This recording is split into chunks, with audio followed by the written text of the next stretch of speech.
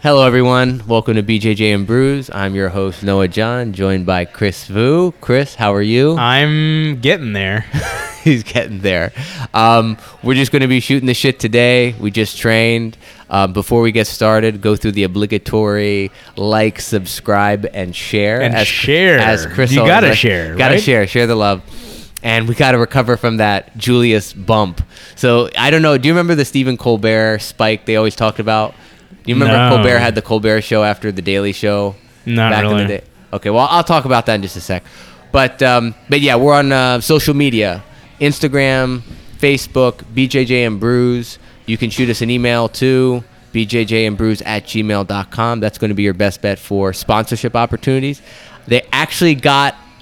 I checked our spam, and we actually did have we had a Pakistani gi creator. We had an offer for really? social media influencing with promo codes to what is the term not contribute influencer. No, it's like there's like an influencer that's like you see this thing under a tag under like under their name now on Instagram. Collaborate. There we go. Anyway, hit us up. We're super responsive to that. We always love to hear your feedback, especially thing you like, stuff you don't like, whatever. But it's out there. And as always, you can listen to our podcast on all the different platforms. That includes Spotify, that includes iTunes, that includes Google Podcasts, that includes Stitcher, that includes all these other platforms that I've never heard of before, but we're all deployed there. We're there. So wherever they are, just search BJJ and Brews, and if you subscribe, that really does help us with our numbers and statistics and all that. And leave a little little 5-star. Oh, and leave a 5-star, of course. Leave a 5-star. I mean, like, you know. Yeah, absolutely. So enough shilling. Chris, how's your back? Oh my god, dude. Wait a minute. I know I have the best thing for your back. Hang on. Oh yeah. So I have a concern about that actually. So my back is better. It's seen better days. This goes back to many things that we've chatted about. The idea of you should never be injured in training, right? Yes. I definitely injured myself. Not in jiu-jitsu training, but strength and conditioning of all things. Always non-jiu-jitsu. Yeah, so Tuesday, So like last Friday, I was working out. It's usually my day off, so it's my home time.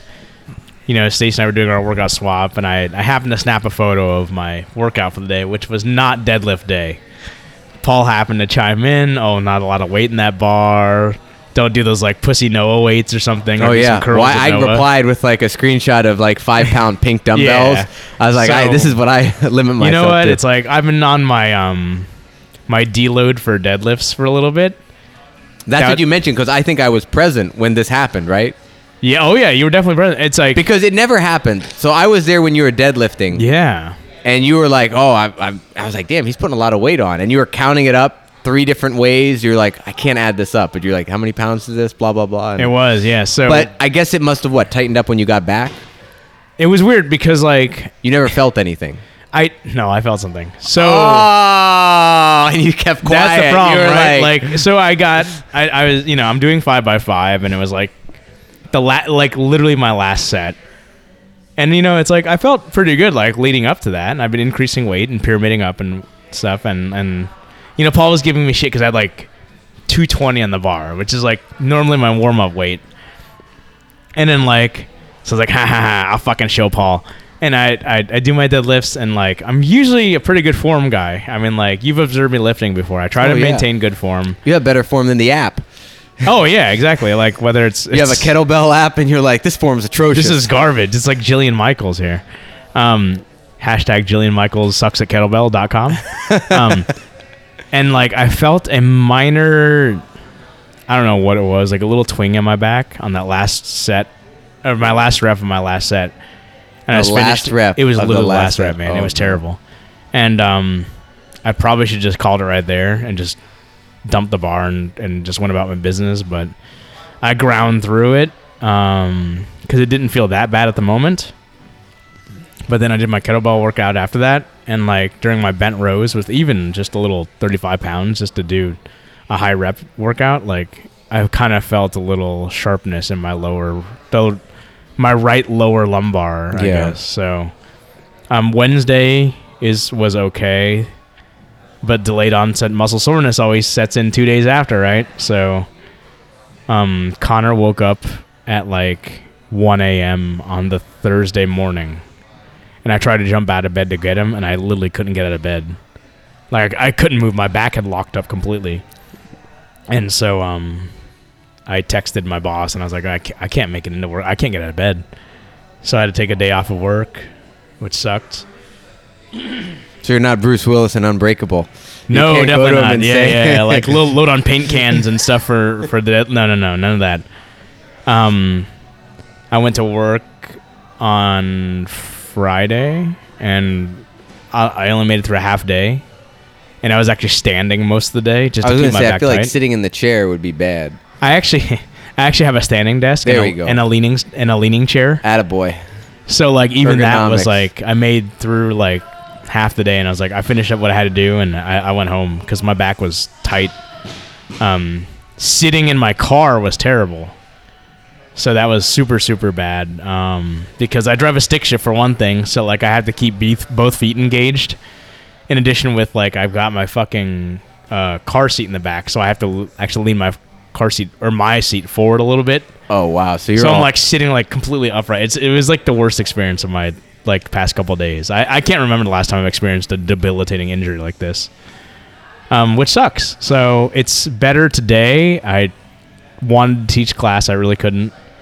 I just did a couple drills with and by drills I mean like reps with Mark and Amanda just to see how it felt, and I couldn't even do the single leg to fall back to Ashi, like because I can't round my spine right now. So you can't round your spine. I can't round my spine. Yeah, That's interesting. When I hurt my back, and I'm still not 100%, but I hurt my back recently. Same shit.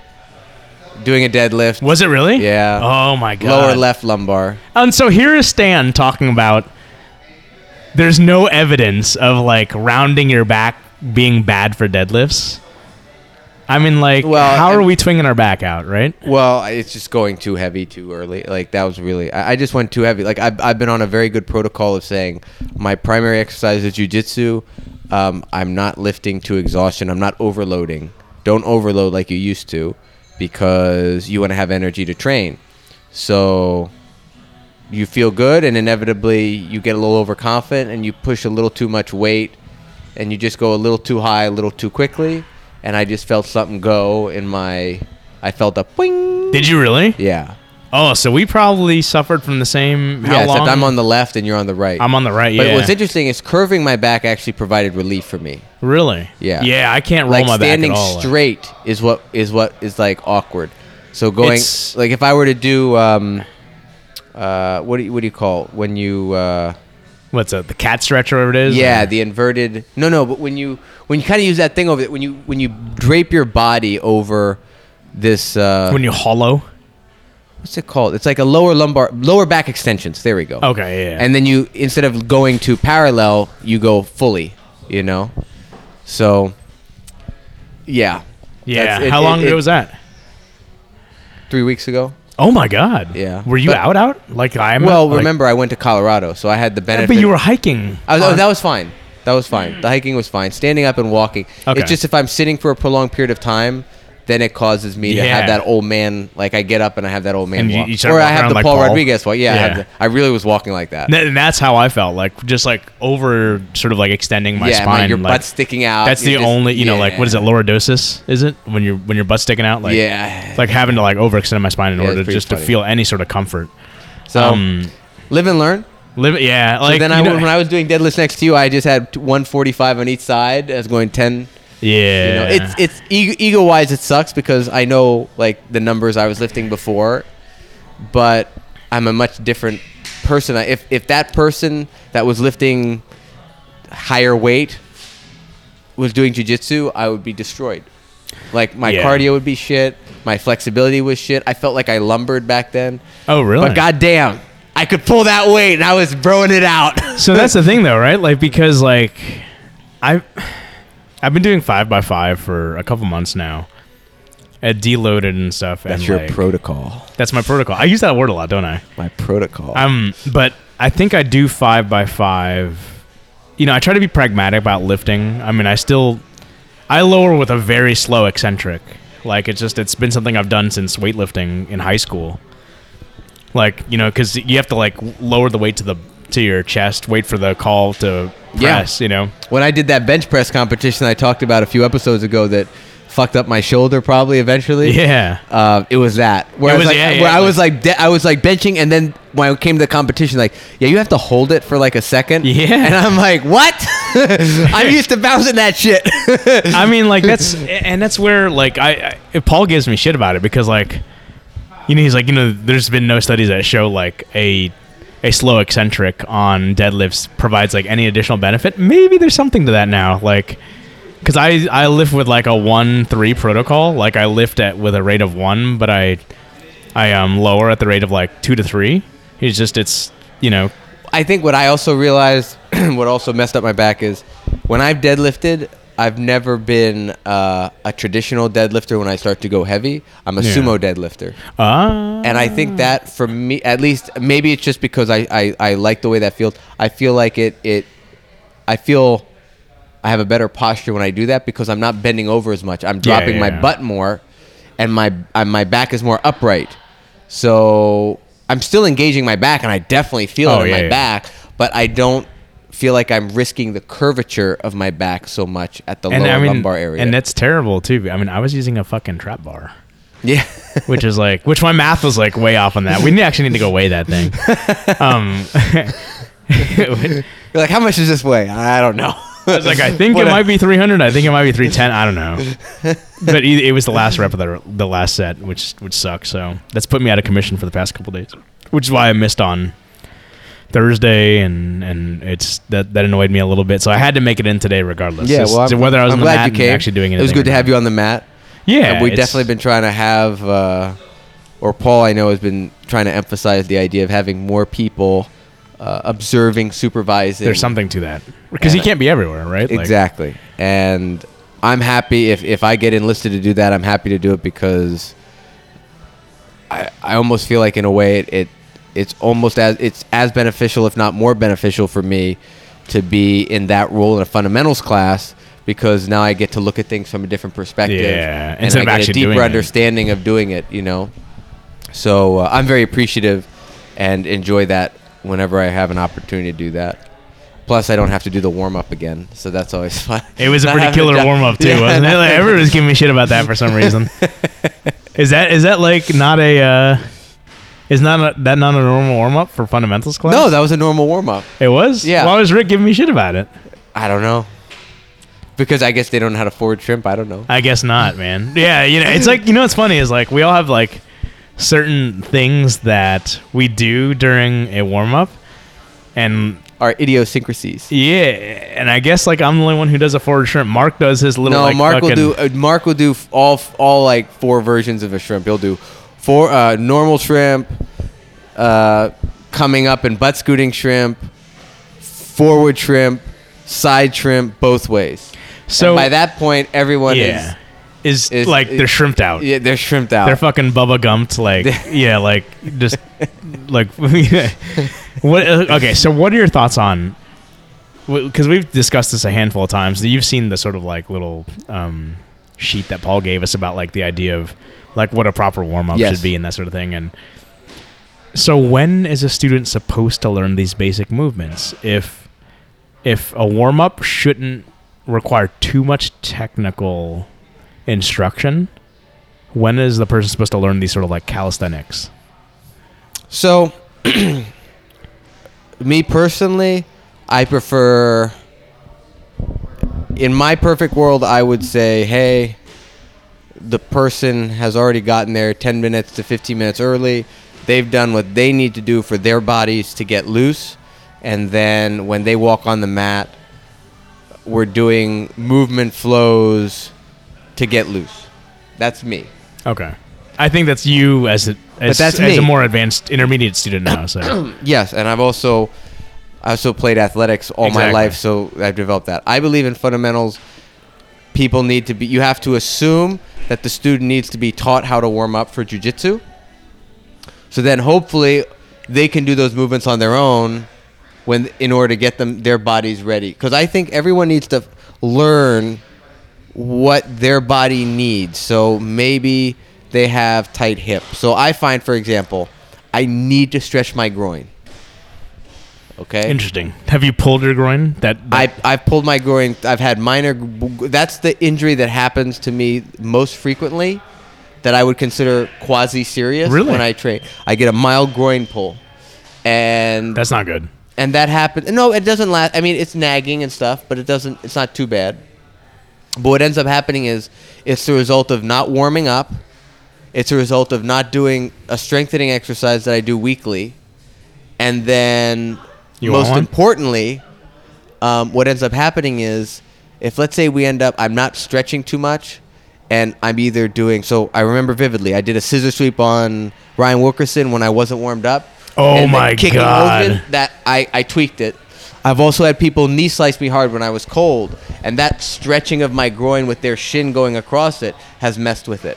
So I know from my body that that's something I need to just, not baby, like if I take care of it, I'm fine.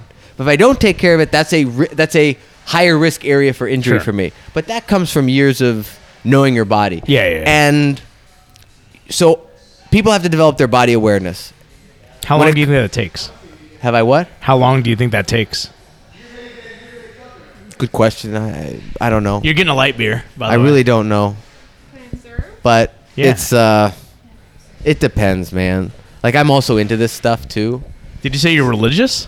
No, I said I'm into this stuff. Oh, you're into this stuff. Okay, I'm into this stuff. I was like, so what the hell? I think in the case of a fundamentals class, they need to be shown the movements. They need to be shown how to stretch different parts of their body, and then they need to figure out. There are so many different movements to jiu-jitsu, right? So, like, I was just thinking about this, right? Let's relate this to weightlifting. So there are 4 sort of like basic movements for weightlifting, right? There's a pressing, a pulling, whether it's horizontal or vertical plane, a squat, and a hinge. Right, like that's it for weightlifting. Anything else beyond that is just like variations and extrapolations of those movements. What are the basic movements of? You want to trade? You want my 7%? Have the rest of my 7%. It's the same amount. I don't care. Have that. That's gonna taste like puke, just so you know. I'll drink this Keystone Light. That's fine. There we go, Keystone in jiu-jitsu. I don't like bitter beer face, man. I will say this.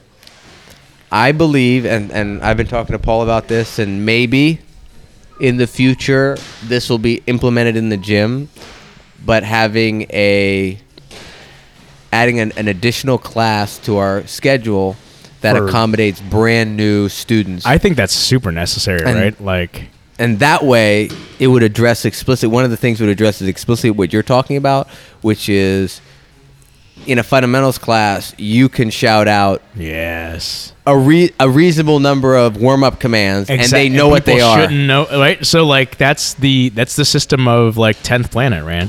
Have you seen the 10th Planet warm-up system? Oh, I've seen those flows. I've seen the flows. Oh my God! Just like I don't think you and I could do that. They're basically like you've seen the Roy Dean testing. Oh right? yes, absolutely. Like Peter's Crucible, right? Like these like fucking 20 sequence movements. Those are their warm-ups, dude. I think and I think it's good. There's some merit in that. Yeah, sure. But I think there's a difference between doing movement flows to warm up and actual exercise that are specifically, they're not jiu-jitsu related. They're just, people need to learn how to forward shrimp. Well, I think we should do more in fundamentals. We should do more just basic stretching. Like you'd almost see like a baseball team. Like we should do lunge and twist. We should do. Oh, you want to get all like super. Yeah, get everyone's like joints and ligaments all warmed up and the mobility. Then do the jiu-jitsu movements like hip escapes and shrimps and that sort of thing. Regardless, I think those things, when covered in a 101 like a class, fundamental. Yeah, the intro class, the basics of jiu-jitsu. So I used to dog it, but maybe you're saying, because my buddy back in the day when I was like a blue belt, no, I drank like 3/4 of that, and she could finish the rest of it. We actually have a small audience here, so that's we're interacting with our audience. But so like they're judging us. Traditional jiu-jitsu, right? Like you want to think back to My buddy joined a Pablo Popovich school Yeah. down in South Florida, and he completely, like, you join, it doesn't matter what belt you are. You have to take basically 6 months, I think, or maybe, I don't know, maybe it's not 6 months. I'm over exaggerating. I'm also drunk. Popovich is good, man. I've heard. No, like, I know he's a like Abu he's Dhabi badass, man. Abu Dhabi like middleweight champion. You teach Like he's beaten Marcelo. has he? I believe he has. Man, you do study this. I've like, heard Paul mention this guy. Like, Yeah. So he's in like Dania Beach or something, right down in South, like Fort Lauderdale area.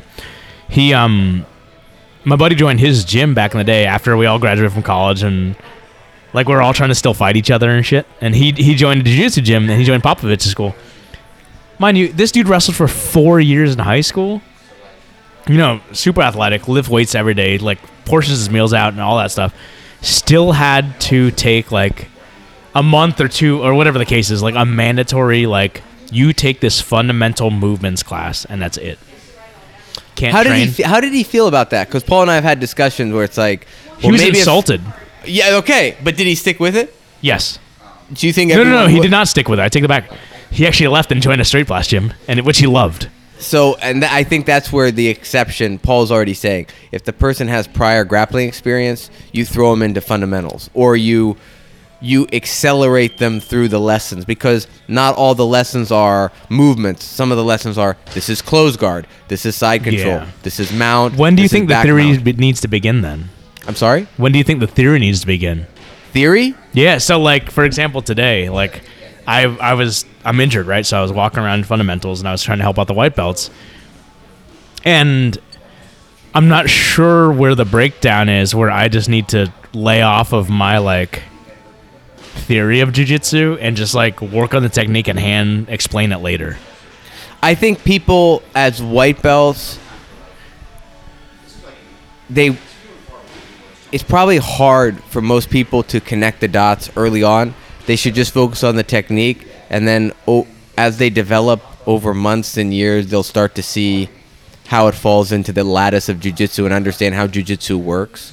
But I don't think telling a person we're doing a hook sweep, and apart from explaining why it works, you don't need to necessarily go in beyond that. Really? You don't think I think because I think it's going to overwhelm. I think the beginner is just trying to do the technique and learn how to control and move their body. Keenan, Okay. I hate to reference another podcast to bring it in here, but the most recent Matt Burn that I listened to with Cornelius and Josh, Keenan brought up a point that you and I can identify with people we know, which is they were talking about what's the deal with men going with women. Okay. That's the second time they've addressed that. I think, but right? they attacked it from a different angle. And what Keenan brought up is, apart from that, there are people that don't understand body mechanics. They don't understand their bodies. They don't understand if I shift my weight and I outweigh the person by 80 pounds, this will happen. They don't have much body awareness. And we know people that do very well in jiu-jitsu, but they don't have body awareness, which is what makes them dangerous. Is it their own body awareness, or is it awareness of... They don't understand how bodies work. They don't understand, they just don't understand the consequences. Like, imagine a leg reap. Yeah. Someone with body awareness will understand that if a reap's happening, the person being reaped, if you go with it, you're okay. You forget about the risk of being a footlocked or something, but just that movement and what it's doing to your knee. Yeah. This is how your knee has to bend. If you have awareness, it makes sense. If you don't have awareness, if you're doing it or you're receiving it, there's a higher risk of injury. So where does this learning of awareness come in? Well, one would think it's in... I'm hoping, there's going to be some people that are hopeless, I think. Unfortunately. I think that's fair to say. But I would think that most people, especially if that stuff is discussed, I think people will develop that over time through experience, and hopefully that experience is not like a punishing experience where they have a traumatic injury and then they're like, shit, shouldn't do that again, I think it usually happens too, and this is where I think people who are used as ukes a lot Yeah. tend to teach better. Because when you feel it on yourself, you tend to be able to reproduce that on another person. Yeah, it's weird how that works. I still don't understand how feeling something allows you to reproduce it. It shouldn't work that way, right? Because you're not seeing the motion as a whole. Correct. But like It's weird. it does. It definitely does, 100%, right? I agree. Because maybe it's like there's a certain amount of like empathy with that too, like because you're like, okay, like he made me feel this. So you generally have a good idea of how to do that to make the other person feel Mm-hmm. that, you know. No, that's a crazy thing. Maybe there is something to just a purely movements class. I Maybe think there we is. could. I think we could always probably drill movements more. Absolutely. The problem is With purpose, though. but the problem is movements. Just like a drill heavy class from a commercial point of view, Yeah, does that is not sell? the Is most that appealing. Probably to a smaller segment, yes, but to the larger segment, and you But want if that's all they know, perhaps that's all. If that's what they're introduced to early on, then I mean, I remember when I did capoeira for a year. For the first week to 2 weeks, did you juru a lot? Jenga. Jenga? Yeah. Oh no, juru is fucking silat, I think. Yeah, I don't know. apologize. I'm not familiar with that term. Yeah, but sorry. they had me standing. Everyone was doing their thing, and the coach had me in front of the mirror doing the Jenga the entire class for I think 2 weeks, Really? just to get that, and not that I got it in 2 weeks. Is it but Jenga? I think it's a G. A G? Jenga. A soft G, I guess. Yeah, I guess. Jenga. But and actually, capoeira from a movement perspective is great. Oh, it's probably better than. I mean, it's basically gymnastics, right? Exactly. Which we can. There's a lot of great movement dynamics, especially if you get into capoeira show is what my instructor called it, which is when you add more acrobatics to it. Is that not fighting capoeira? So they would. I don't remember the terms too well, but when capoeira was more considered a fighting kind of thing, the Jenga was reduced. Like we were talking a lot smaller steps, and Right, yeah. there were a lot of kicks. But it was definitely it was a great exposure. The people I trained with were awesome, and it was great exposure to How long ago Brazil was and that, the by martial way? art. That was 2008, 2009. How long? So quite a bit before you started jiu-jitsu. Yes. Do you see any sort of like common denominators between culturally Brazilian capoeira and Brazilian jiu-jitsu? Absolutely. Really? And it's the Nice. Brazil. It's the Brazilian Yeah, of influence. course, right? Yeah. The Brazilian influence, I call it the endearing laissez-faire nature of it, where Right. you don't have to start right on time and you probably go a little late. But that It's also like the depends on the Latino instructor. time thing. Yeah. That's more like, yeah. And I also got to understand what's probably not uniquely Brazilian, but just the nature of, what happens when people from two gyms interact with one another. Oh, The protocol. really? So that exists there too. Oh yeah. Is it like okay? Is it? So what that would amount to is, let's say you have a Are there roda. trade secrets though? I mean, like movement's movement though, right? Like I don't know about that. Okay. I'm not in it. I wasn't in it long enough I'm to in know a that. year, so, but yeah. all I can say is, what I'm talking about is situations where you would have a roda, which is you'd have a circle. They're playing the berimbau, and you have people from multiple schools participating. And the way it works, it actually, I'll tell you one thing. It taught me to be more assertive because there's no turns. It's not like next person in line jumps in. The way it is two people start, they enter, they start doing their thing. Yeah, they start yeah. doing capoeira, and they're flowing there.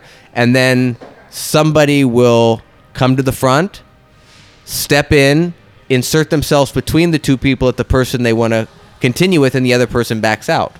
Okay? really? So it's like at the bar, like, hey, I'm ready for a drink. Exactly. So in essence, imagine we would all sit in a circle and two people are rolling, and then one of us decides to go in, insert our hand, and slap bump the person we want to roll with, like interrupt them, slap bump, and then one person scoots out and we go in. But what's then happening is you can just stand there and watch, and no one's telling you to go in there. So at the beginning, when you feel like you don't have the skill, you're embarrassed, you're shy, whatever, you just stand there and the whole thing happens and you didn't get in.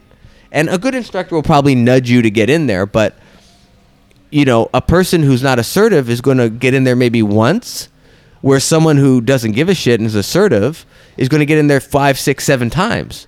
So that's the difference between coming to a training and rolling like 5 times and rolling once.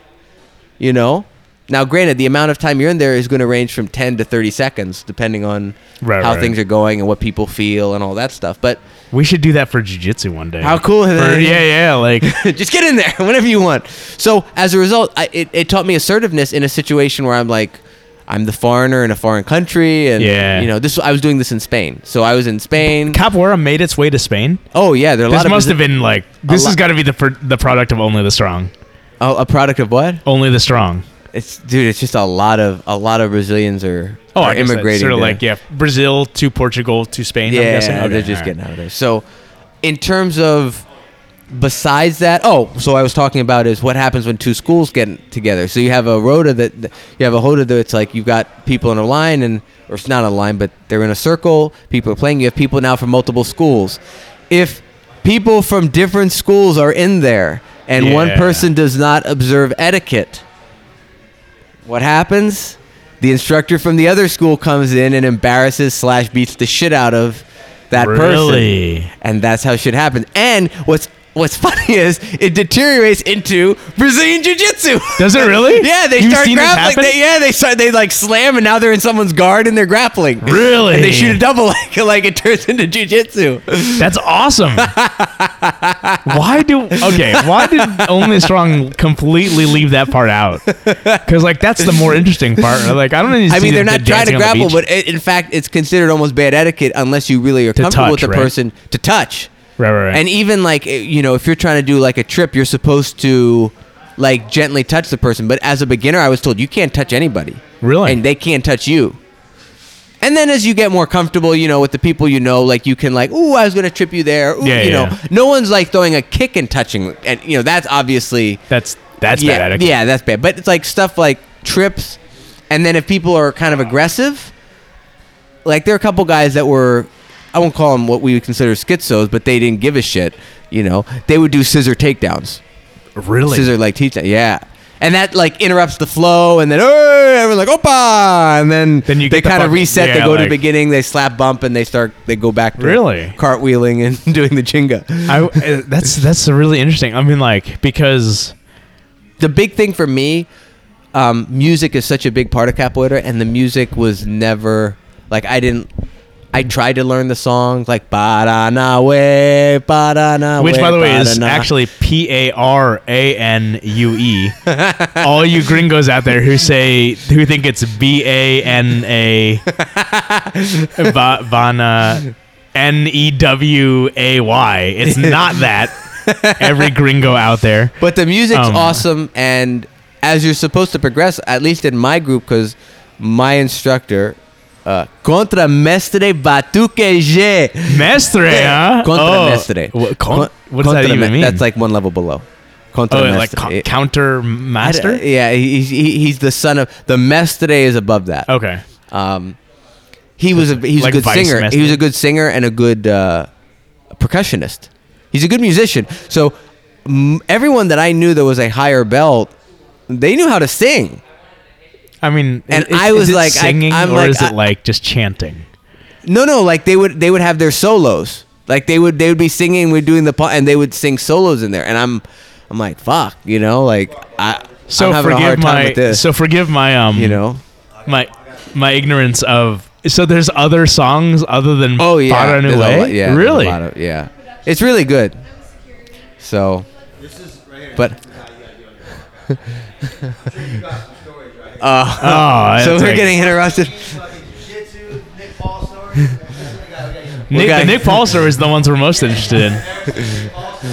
Embarrassing Nick Paul stories is what we're looking for. So pick up I got a lot of. I'm very appreciative of that 1 year I did capoeira because I got exposed to what it's like to be in a martial arts community. Sure. Especially a Brazilian influenced one. Still not a traditional martial arts community. Like, that's interesting too. No, never did karate or anything. You know, because it's not even, and that's interesting about capoeira too, because like we always associate jiu-jitsu with the eastern side of things, right? Mm-hmm. Like things that come from karate and judo, and a systemized sort of like either scholastic, academic, or even militaristic approach to training martial arts. Whereas like capoeira is a completely, a Western martial art, right? Like, well, do you know the history of capoeira, like the real basic history? like I know the romanticized version of the, like they were slaves and they had this guys in Brazil, fighting as dancing, and like that's super romanticized, and I'm sure that was the case. But if that were also the case, and it was a super effective martial art, not to say that it's not, then shouldn't everybody be doing it as well? Like, shouldn't that cream have risen to the top in terms of like, shouldn't that have beaten jiu-jitsu in Vale Tudo and whatnot, right? Like, or is it because it's so attribute based, or was it not systemized well enough in terms of like organizing to be able to disseminate to other? I'm not going to take a stance on how to categorize capoeira as a fighting system against other fighting systems like Muay Thai or Jiu-Jitsu. What I can tell you is I definitely, and it was common among everybody, which is this fighting or is this like choreographed ballet? We all said that. And the way the people that explained it to me was, it's depending on how it's being done, and there are different styles of it. There's capoeira, regional capoeira. God, I can't even do it in Portuguese. Regional? Yeah. Regional. Capoeira regional. There's capoeira, what's the other one? There's a capoeira form where they do, the ginga is really weird and tight.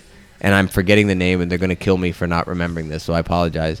There's another type of capoeira. And basically, to me, it's an art form that is...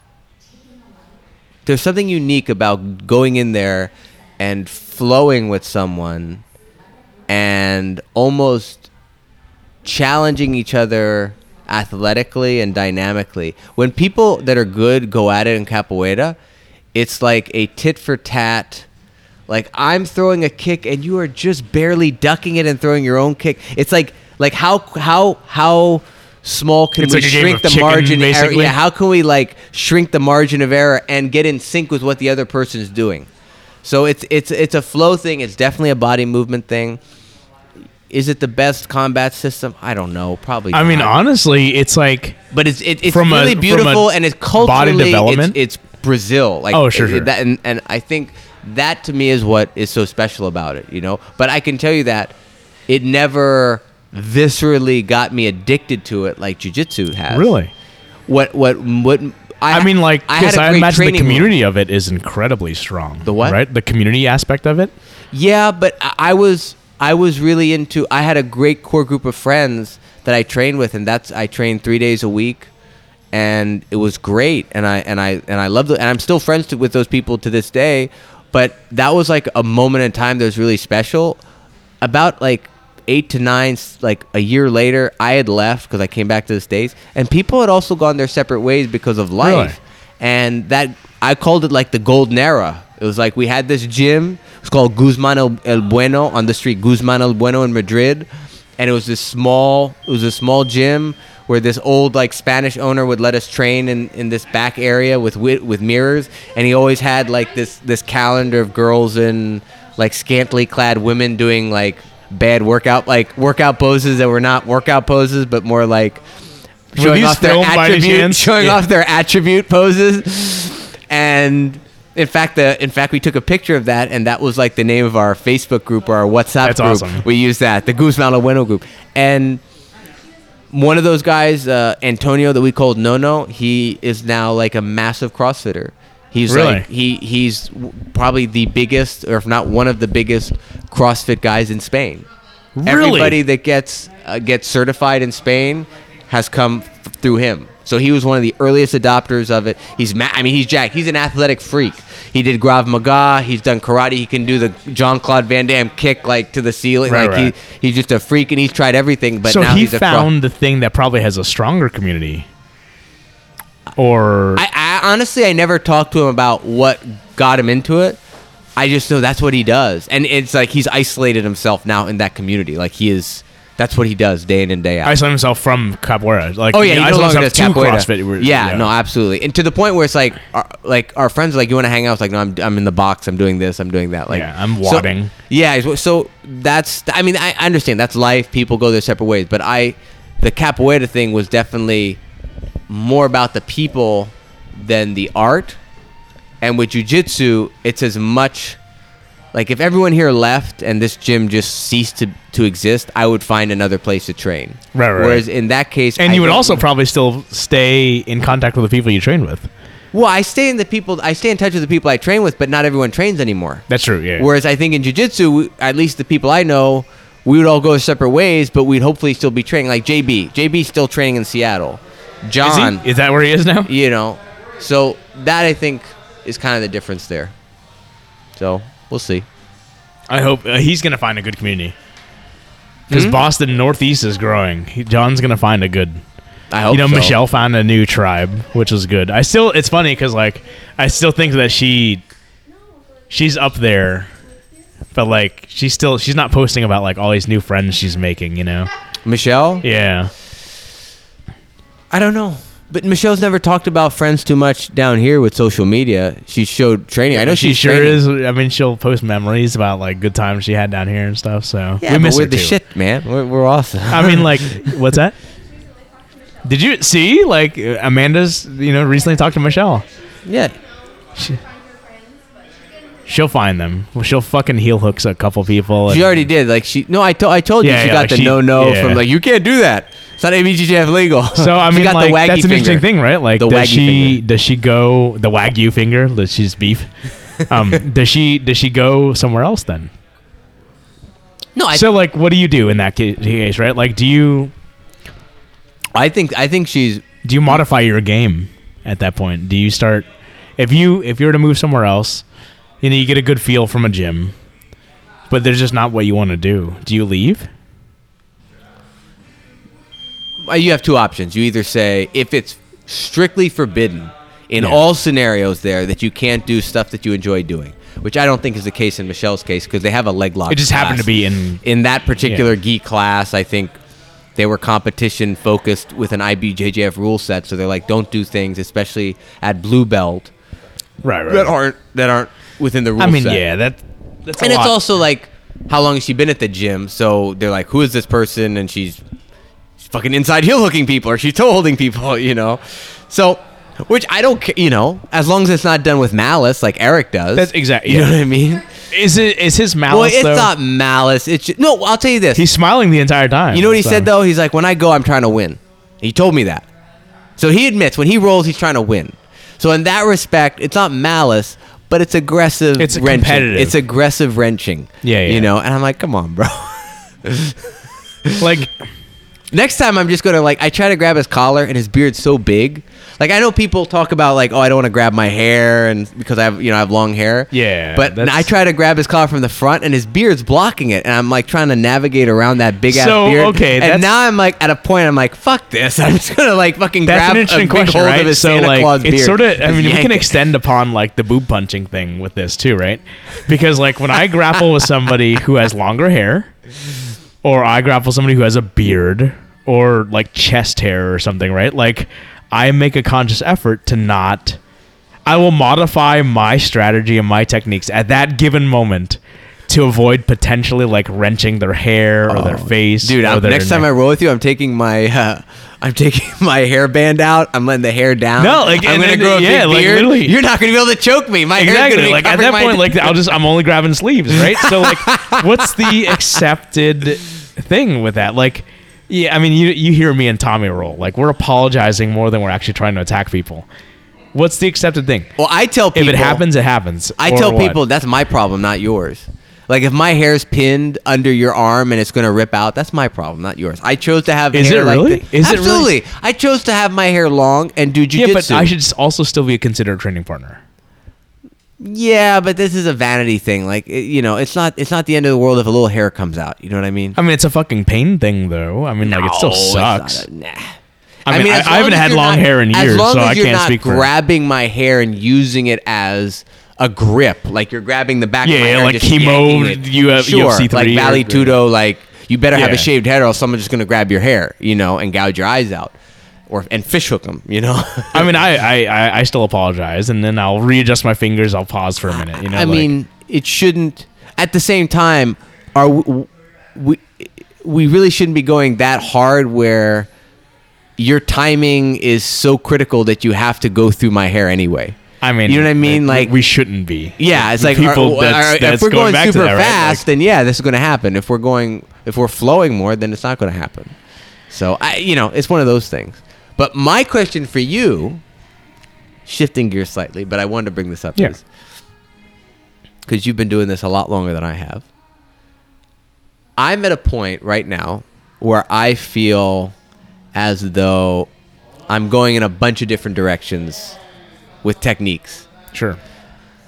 Nothing's bad, but I feel like when I go with higher level guys, I'm almost kind of, I wouldn't say paralyzed, but I'm not committing to doing one specific thing, and I end up getting overwhelmed because those guys are more decisive in what they do. Think about playing guard. I'm like, I want to play a little lapel guard. Maybe I want to play single X. Maybe I'm going to play X. Maybe I'm going to do this. All this stuff's in my mind. I'm not saying like I'm going to go to this guard and go to this and try to sweep like this. I'm not playing that. I'm just kind of like, let me mess around with stuff. Yeah. But when I roll with higher level guys, which happens as you get better, you end up getting paired up with better people. They're passing with more, as you like to say, purpose.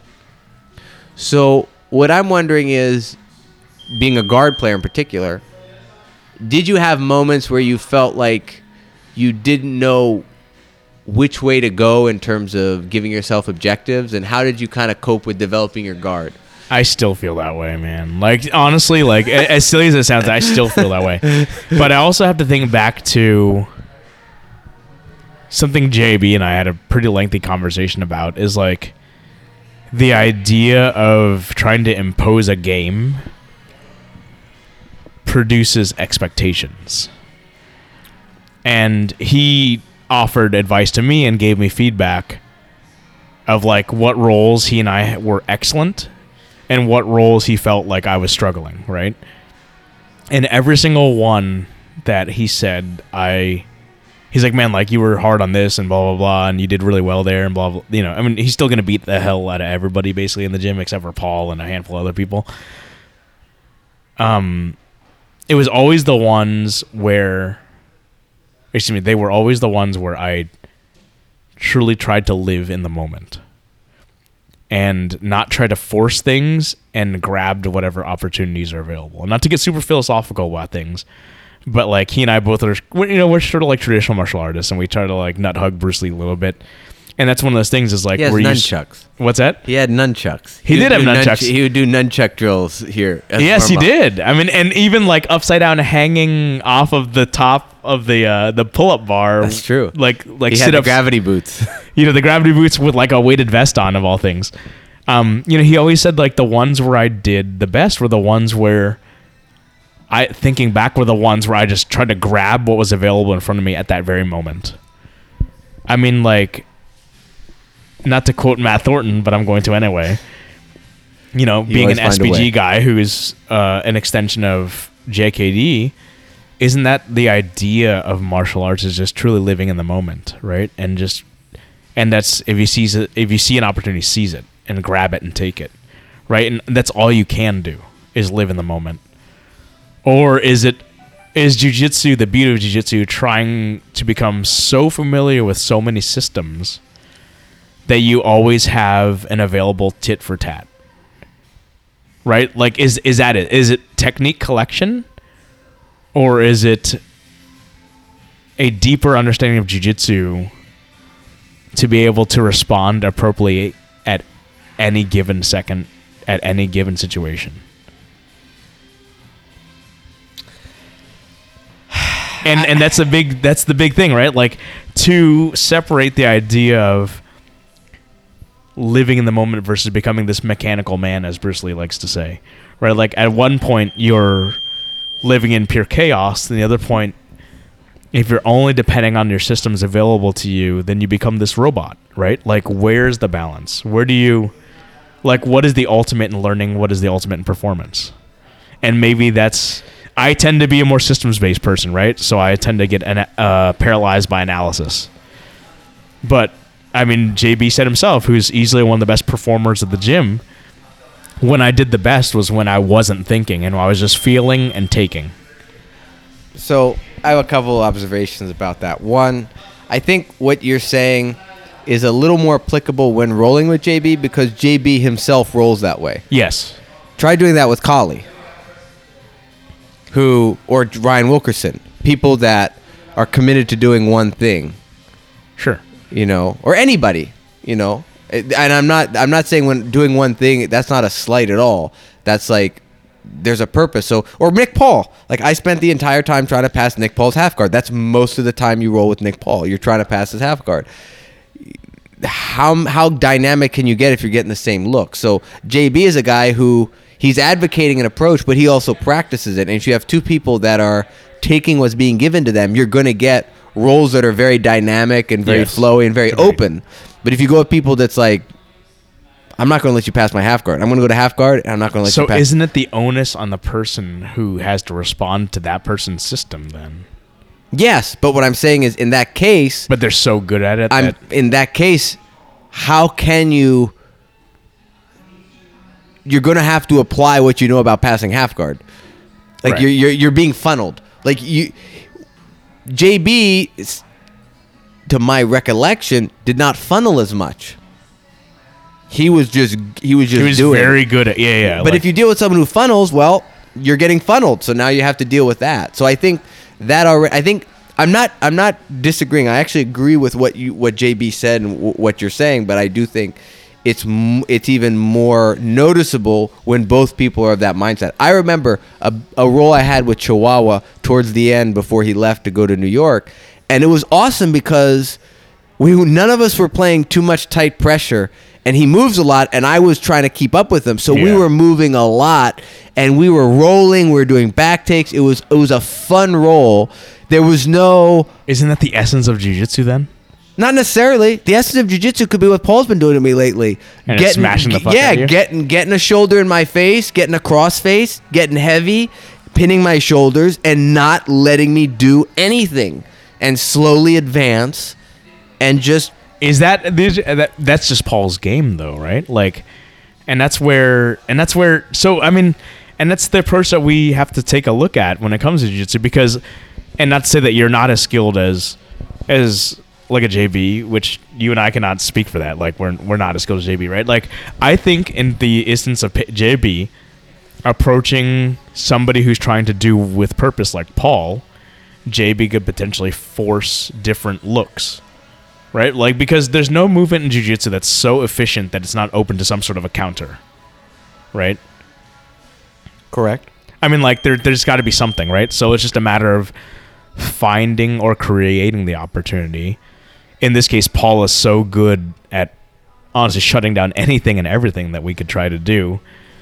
We just haven't had the mat time and haven't had the experimentation and the infinite amount of monkeys to be able to figure out what that counter is at the given moment to counter that immediate amount of pressure, right? Like, I mean, I'm watching Paul do this half guard stuff today, and I realize, like, man, like, what he's addressing right now in terms of, like, getting that underhook and shooting your legs through and getting your hook in from the bottom position. And I realized, like, I'm only half-assed doing the response that Paul is saying a good person would do, right? So now because it is a big part of my game, is that butterfly half. Mm-hmm. I get to that butterfly half no problem, and can, in general, aside from a certain few people, regain my butterfly guard. Now I know that he's opened it up to that I can start engaging that more and really initiating that. Because I just haven't had enough time to play in that particular position, right? But let's extrapolate that to like every position, and just to be able to feel every angle, and to be able to feel every pressure, right? To alleviate a pressure, to create an angle, to create an opening, et cetera, et cetera. Where's the art come in? Like, to separate, and not to go back to the conservatism of jiu-jitsu, right? Like, where's the true jiu-jitsu in that? You just said it yourself. You know, Paul's performing excellent jiu-jitsu by smashing you and blah, blah, blah, that's good too. Right? Like, that's not to say that, like, the flowing, crazy, like, scramble of, like, a cloud of dust with arms and legs flying out, like you and Chihuahua were doing, is bad jiu-jitsu. No, but for me, it's from a development point of view, I'm trying to optimize my growth. So sure. I'm at a situation where it appears as though I need to commit to something in order to further develop it against good resisting opponents. Right. But the ultimate goal would be identify what's the optimal system to apply given what the opponent's giving you. Meaning, let's say I'm practicing single leg X. Okay, well, I'm going to enter De La Riva and try and get an entry into single leg X. But maybe that person is, if the person especially knows I'm trying to do that, then they're going to do something where it's less ideal, but they're giving me an entry into something else.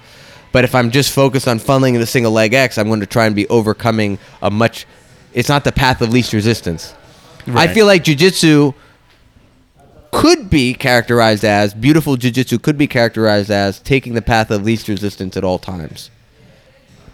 Being able to see, like, oh, I'm in De La Riva, but oh my God, that lapel is dangling now. I can grab the lapel and now enter a lapel guard scenario, right. You know?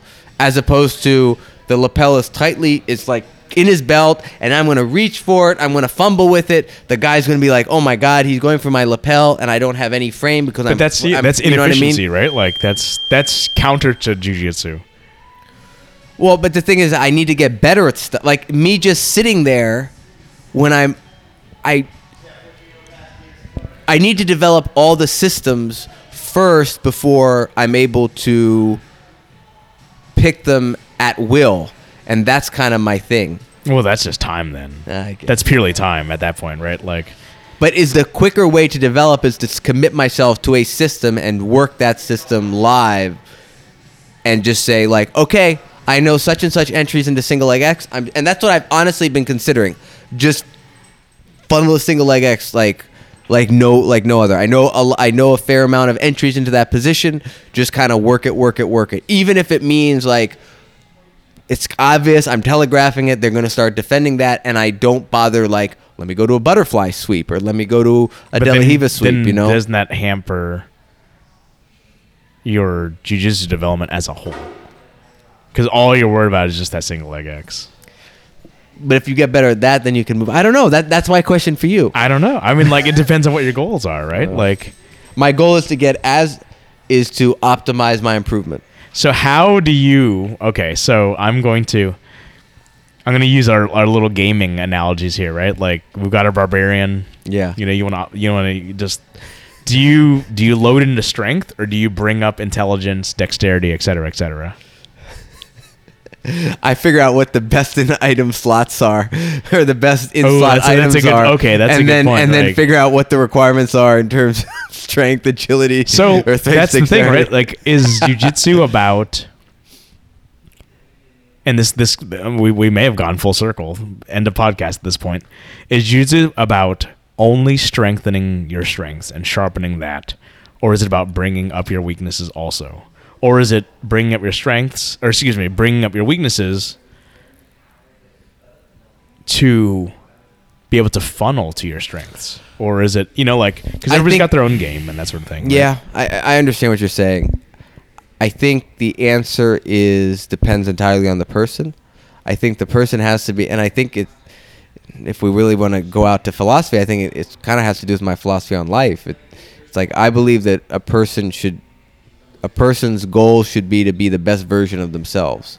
Doesn't necessarily need to be the best version of something according to some criteria, but the best version of them. And I think the same thing is with jiu-jitsu. You told me early on, jiu-jitsu is a manifestation of a person's personality. So if a person wants to be the next Rodolfo Rivera, then do a few things really, really well, better than anyone else, and dominate with those strengths. If you're someone that enjoys breath, even though you're not going to have the best knee cut in the world potentially, or the best half guard pass in the world, but guess what? You can play lapel, you can play spider, you can play anything, and it's fun, and you can whatever's making you happy and fulfilled as a practitioner of jiu-jitsu is what's important. So for me right now, there's a competitive side of me that's in conflict with. There's really, the ego is in conflict with my desire to learn all the techniques under the sun. Sure. Right? I'm practicing lapel guard. I'm spending probably a little too much time looking at different sources of information, and I've tried to actually recently. That's just, if that brings you happiness. Then exactly. And JB even said, like, dude, once you're a blue belt, you just fucking learn on the internet, like. Exactly. That's what he said, and I was like, that's a bit extreme, And I've definitely tried to reprioritize what Paul's showing as gospel, and then throw in other stuff from there. But definitely the lapel guard stuff that I dick around with is definitely, I think, a great example. The leg lock stuff. Honestly, I don't really leg lock now when I roll unless someone goes for it on me, right. And then I say, so we're doing leg locks now? Because honestly, I think they're awesome, but I'm more interested in trying other stuff. Kind of like what Tommy said, like you hit a move 5. I'm not saying I was hitting a move 5 times and getting bored. It's not that, but I want to learn a breadth of technique, so I'm doing a bunch of stuff. But that's in conflict with the ego, which is I always want to be performing well in my roles against whoever I go with. Because my ego and my competitiveness says I don't care who I'm going with, I can have a good showing, Yeah, but what dictates a good showing? Like what is the a good showing means? It depends who you're going with, what you're, sure. And how those roles go with. But I think you just know if you're like, oh fuck, you know what I mean? Like that was shitty, or that was fun, or I threatened that person. Whenever I can get a giggle out of Paul, that's a good role, because that means he's probably whooping your ass, or there's something interesting going on. You know what I mean? There's Hang on one second, I gotta pee. Challenging. Break. All right, so am I going to talk by myself here? Am I going to just? You can. Why don't you? Is there someone here that we can enlist? Hang on. We got to get someone over here. I think Paul's got. He's right, doing. Well, his I thing, will pause the podcast then. All right, Chris, you feel any lighter now? Way lighter. About I drank that 12-ouncer plus probably 10 of the other one. Oh, this is definitely the bruise of BJJ. Oh yeah. So, tell me about a time that you were like, what was your favorite time? Like you recall, what was it like one stripe purple belt you was like, that was the best time you had doing jiu-jitsu? Like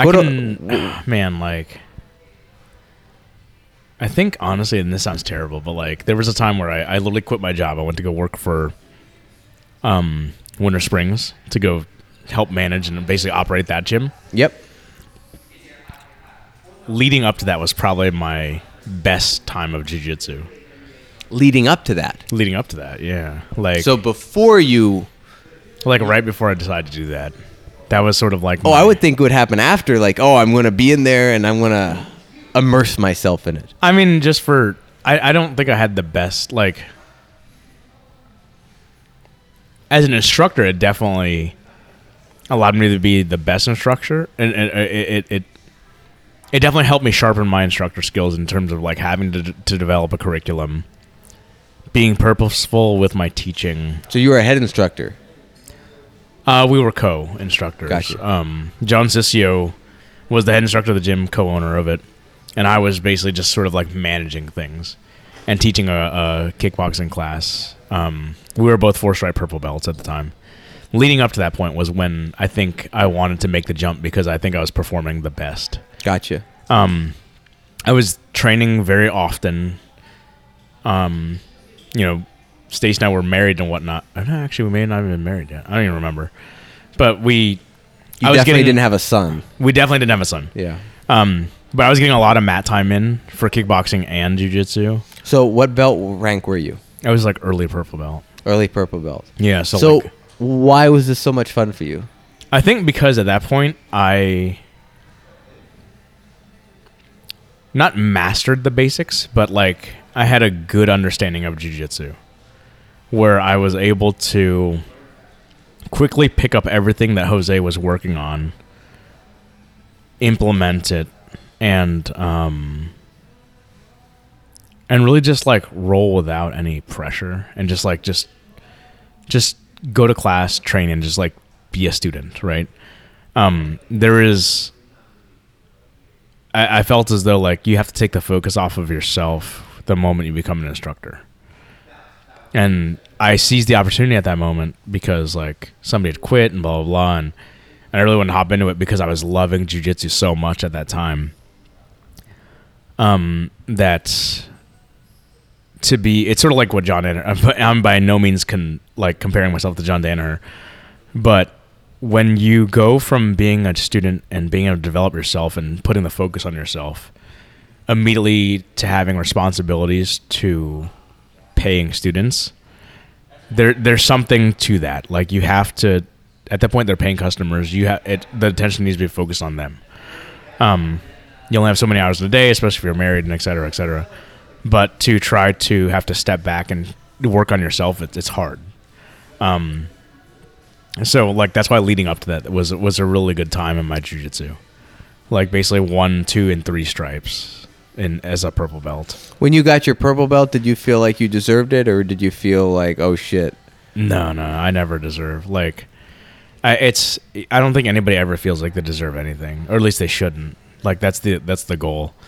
I wasn't a part of. It was also like a time where I was just like the student who showed up a lot and trained a lot. Mm-hmm. I mean, I've always been a part of the gym, but I'm not like a fixture in the gym the way I've at the time I was working a lot. I was working like, as much as I do now, but I wouldn't hang around as much. It was just a matter of like me sort of being selfish, working, going to the gym, training, and going home. And that was it. Like I wasn't giving back as much to the gym as I should or should have been, or whatever the case was. So in terms of like, I didn't even go to like fucking promotions or any of that sort of stuff. Like I was just like, training was for me and me only, maybe it was a little bit of an ego-based thing.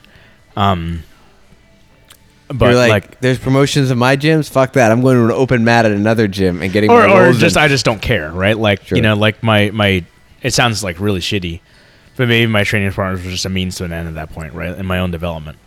I showed up. Actually, I didn't go to the promotions. Like I said, I'd try not to expect anything, so I didn't go. I came in the following like Monday or Tuesday, and Jose. I got changed and was a little bit late to class, and Jose stopped class and awarded me my purple belt, which was really cool. So I don't feel as though I deserved it, but obviously I did, according to Jose, which was cool. Which is now verified on beltchecker.com. It is verified on BeltChecker. So what are your thoughts on that right now, by the way? So like, you see they're offering. I love how you're taking it off you. Like, enough about me. They're making. I'm just a dude who does jiu-jitsu, man. Like, I don't like to. I try not to talk about myself.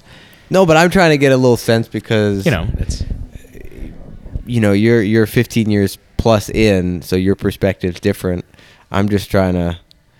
I also have very different goals, right? Like, so Stacey asked me a while back, and this is when actually probably during like the purple belt times of jiu-jitsu. She was like, "Okay, so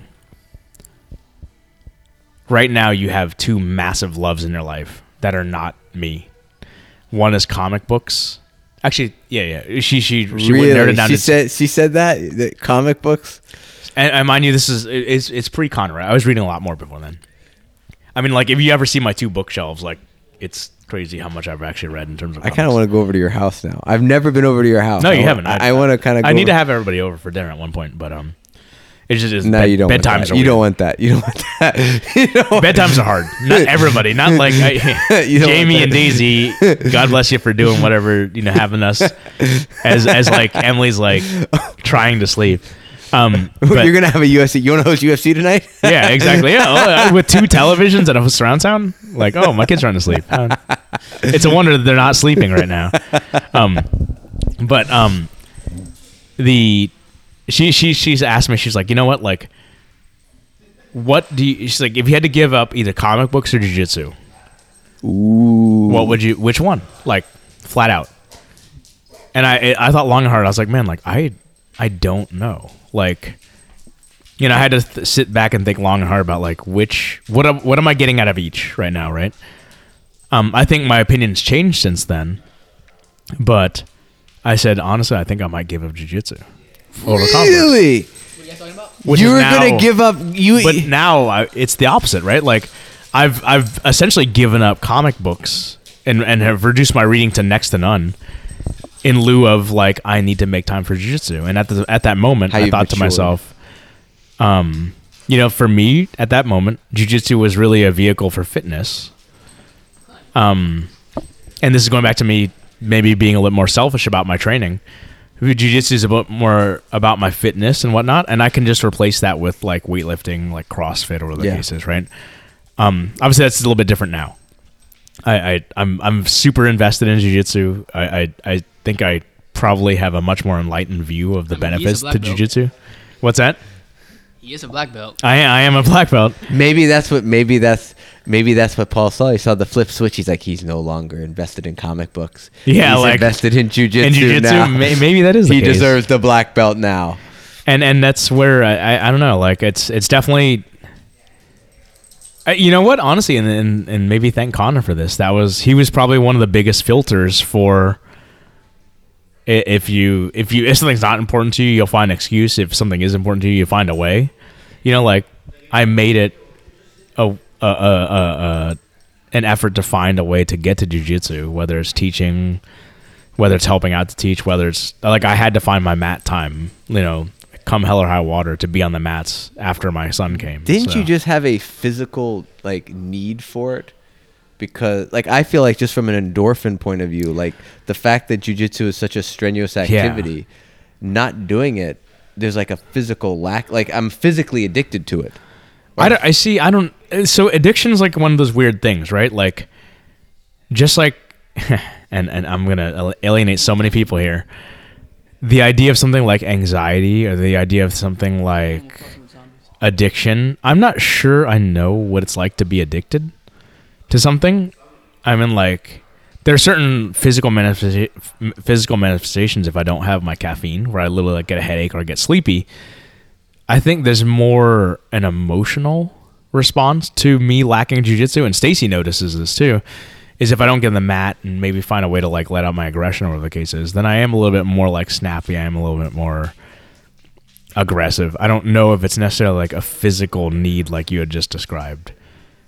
Or a chemical. Or a chemical. I mean, like, I can't Sure. speak for that, like, and just like, maybe just kind of going back to what I said a second ago, like, I don't think I'll ever understand the idea of like something like lingering anxiety that prevents me from doing things.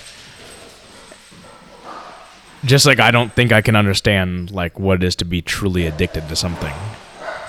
What is addiction by definition in terms of like people who say like, oh, like alcoholism, for example, the major difference between like somebody who just drinks a lot versus somebody who's an alcoholic is a certain predisposition with like, it preoccupies your mind that prevents you from doing other things, right? Ooh, because when I was hiking out in Colorado, a lot of times when I'm on the trail in my own thoughts, I'm thinking about jujitsu. Are you so that you might be addicted to jiu-jitsu, right? Yeah. And at that point, I think myself too, I might be a little bit addicted to jiu-jitsu because even though I can't make it here. What was I doing for the past 3 or 4 days? I was watching UFC stuff. I was watching, like sort of things that would lend itself to the current curriculum we're doing. Is that to say that I might be addicted to jiu-jitsu? Maybe. I mean, but is there a physical or emotional manifestation of addiction? I can't speak for that. But so what were you thinking about as you're hiking? Were you first off, were you hiking on your own? I was hiking with my parents, but With a your lot parents. of times you're on your own because you're not hiking right next to someone, you know? What were you thinking about? I was visualizing entries into leg locks, and if I had inside or outside heel exposure, I was thinking about double. Hang on. Victor's like, wait a minute. So this is what you fantasize in hikes? Fucking pussy ass leg entanglements. Pussy. Whoa. God damn it! Yes, I said it. God damn it, Noah. I want to. Are you saying leg locks double are legs, cheap, guard Victor? passing? Oos. Are you saying it's cheap to leg lock people? I don't know. I'm saying it's boring. Boring? Yeah, I'm saying it's I'm saying it's boring. You know, I feel like it's a lot cooler to just I'm not saying they're not effective. They're absolutely effective. If you're competing, if you can go for a leg lock and that's the way to win, hell yeah, do it. But What's your in your personal idea? What's your opinion of beautiful jiu-jitsu? like a tough match where guys are going back and forth. But I feel like sometimes if you're again, this is recreationally speaking, if you're in a competition and your way to win is just go for a leg lock because it's more efficient, hell yeah, do it, fine. But if I were to be, if I'm like a reverse person scissor watching the sport of jiu-jitsu, I Get don't your want leg to see through. a guy just poke at your Get your legs leg and through sit so I with can it get your and reverse the match triangle. over. I don't want to see it. I want to see. Oh, it's Jared. Sorry. No, I want to see just a back and forth match. The guys are kind of standing up or going into guard or trying to pass or maybe attacking the leg for a sweep, but not like boop heel hook. I think that's boring. You know, that's my opinion. So, but what's for you personally, not what you want to watch, but if you wanna say right now, Victor Padilla, what's my ideal like role and how I feel when I roll? What do you want to be doing? I mean, I want to be scrambling. I want to be, trying to find a Interesting. superior So that's- position. I think here's the thing. I think they're like being in a good leg lock position. It is a superior position, but it's not. I don't know. I just don't find. I don't know. It's pretty demoralizing. So, like, I base my jiu-jitsu on how demoralizing is it for the other person. Yeah, that's the way to do it. But what's more demoralizing, that somebody is like attached to your leg or somebody's sternum is on your face? Yeah, but like, they're both equally fucking annoying. I don't can tell you think. that much. I think it's more demoralizing to have somebody's sternum in my face than somebody attached to my legs. You know. But if you want to do something and they're just attached to your legs and they're controlling your hips, Yeah, because but That's if you, really annoying But if you and know how to super defend a frustrating heel as hook, well. if you know how to defend a heel hook, and the person is equally skilled at attacking heel hooks or leg locks, then the match just becomes in sitting in front of each other, and that's happening. so you're with talking Noah about and like if you talk about like an EBI, I don't really. you don't watch a lot of EBI. So like that's a big part of EBI, right? Like it looks like this ridiculous game of footsies. But it's not even that, because even and I will go as far as saying that even when both guys are actively hunting for the foot and they're just scrambling it back and forth everywhere, I think that's somehow entertaining. But what I'm saying is when the person falls and the other person's that's defending, interesting. and it's just kind of this like. So what are stalemate your of- thoughts on the idea and of like attachment? So like I think a lot of times people will. I'm quick to let go, and maybe I'm not quick to try to force something long enough. Where does the beautiful jiu-jitsu come in? Because I think this can relate to what you're describing as a lot of like scrambles, a lot of, if you shoot for something, you commit to it, it's not that perfect ideal situation. You can't finish it. So you let go and you move on to something else because the person's obviously countering. I think that's generally what leads to a really good scrambling game of jiu-jitsu, right? Yeah. But then a lot of times you'll see there's a pressure game where they are isolating everything and they're usually generally able to finish. Like think of just Paul smashing you. Mm-hmm. But then there's the game where somebody's controlling you. It is pretty fucking demoralizing. They're not finishing you because they haven't sunk on the proper choke, the proper arm lock, whatever it is. But they just won't let go, even though they're not going to finish you, right? Yeah. Like, what are your thoughts on that? Because my gut reaction is, because how many times does this happen, right? Somebody's got you in a triangle or rear naked or a bow and arrow, whatever the case is. They're not finishing you. And that's so that you're asking me if that's more demoralizing or less demoralizing than something. No, I'm saying to me that's not beautiful jiu-jitsu. I agree. To me, that person should just let go, move on to something else. Obviously, it's not working. And strategically, that's what you should do, right? Because if you, well, maybe not. Maybe if you're competing, I don't know. Is this strategically what you should do? I mean, you are controlling the person. You got their arms and limbs isolated. If you're in a triangle or guillotine or something that you would hold, I think you're essentially getting tired. I agree. I agree. And I agree. And that's where I think that's not beautiful jiu-jitsu. Yeah. So I think. And again, there's a difference between beautiful jiu-jitsu and jiu-jitsu that you use to compete. I mean, if you compete and then you have to find the most efficient and effective way to finish, that's kind of the point, right? But if you're looking for a fun thing to do, to watch if you're a spectator, I think beautiful jiu-jitsu is something that is very dynamic, something that is very moved, and if you're a more educated watcher, so if you're a black belt watching another competition, I think you want to see a lot of technique, but it's still maybe not a lot of like just schizos going around, but you want to see technique, not you don't want to see just stalemates, like positional boredom. I don't know. It's weird. I don't know. I saw a match. I don't know if you saw this one, Chris, between Bruno and Mikey, where they were just locked, and basically the Matt Drysdale was saying, "Oh, hang on, I've got Jerry's butt in my face here." Jerry's one of the official dogs of our gym. The Tribe Dogs. The Tribe Dog. God dang it! Official announcement. I don't know if you guys knew. Tribe Dogs has been disbanded indefinitely. Really? What? As the owner of that account, why has it been disbanded? I just had to. I closed. You know how Instagram gives you the option of temporarily shutting down the account. You can't stay active enough with it. I can't stay active enough. I have so much shit to do, and dude, take a picture of the dog. I'm not and in the post greatest it. mood to do that right now. That's good that you're focusing on your priorities. Yeah, exactly. That's Thank you, good. Chris. So that's until further notice. Tribe Dogs has been disbanded. You've heard it here first. Not disbanded, just on hiatus. On hiatus. Yeah, sabbatical. on hiatus. It's on sabbatical. The highly popular account that's gotten likes from Mike Perry. I've gotten likes. Give me the celebrity like. Hold up, I know for a fact that like Ben Saunders comments a lot is weird, and then Mike Does he really? has liked a couple of the pictures. And who has? Mike Perry? Perry, yeah. So this out of all the social media accounts, it gets the most attention from high-profile UFC fighters. I wouldn't say that, but yeah. But yeah, it's sad, but it has to happen. It just has to go. All right, so there's this match between Bruno and Mikey where is it the one where Mikey won and Bruno? I believe, but they're basically in a position where like, oh, Mikey's got the grips. All he has to do is sweep him whenever he wants, and they just sat there for like, kind of squirming and stuff, and then Mikey's like, all right, I have enough time to now sweep and then not get swept back. It wasn't like 50-50 where people were in 50-50 and like each person was standing up, but it was something similar to that, and it was just kind of like, well, wow, this is kind of like dull. So that's okay. So is that a situation there where we have to take it out of the idea of rule set because they were playing to the rules, right? Yeah. I still want Victor to answer the question, like, what is his ideal jiu-jitsu? Like, you keep talking about, like... I already told you. No, but you're talking about as a spectator. Like, for you personally... I already told you. Like, do you want to smash people or you like scram? You said you like scrambles. Oh, yeah. So, well, my ideal jiu-jitsu, I don't want to... Like, I don't think is fantastic when I can just dominate the other person the whole time. I don't think that's cool. I think my ideal jiu-jitsu for me, a good role is...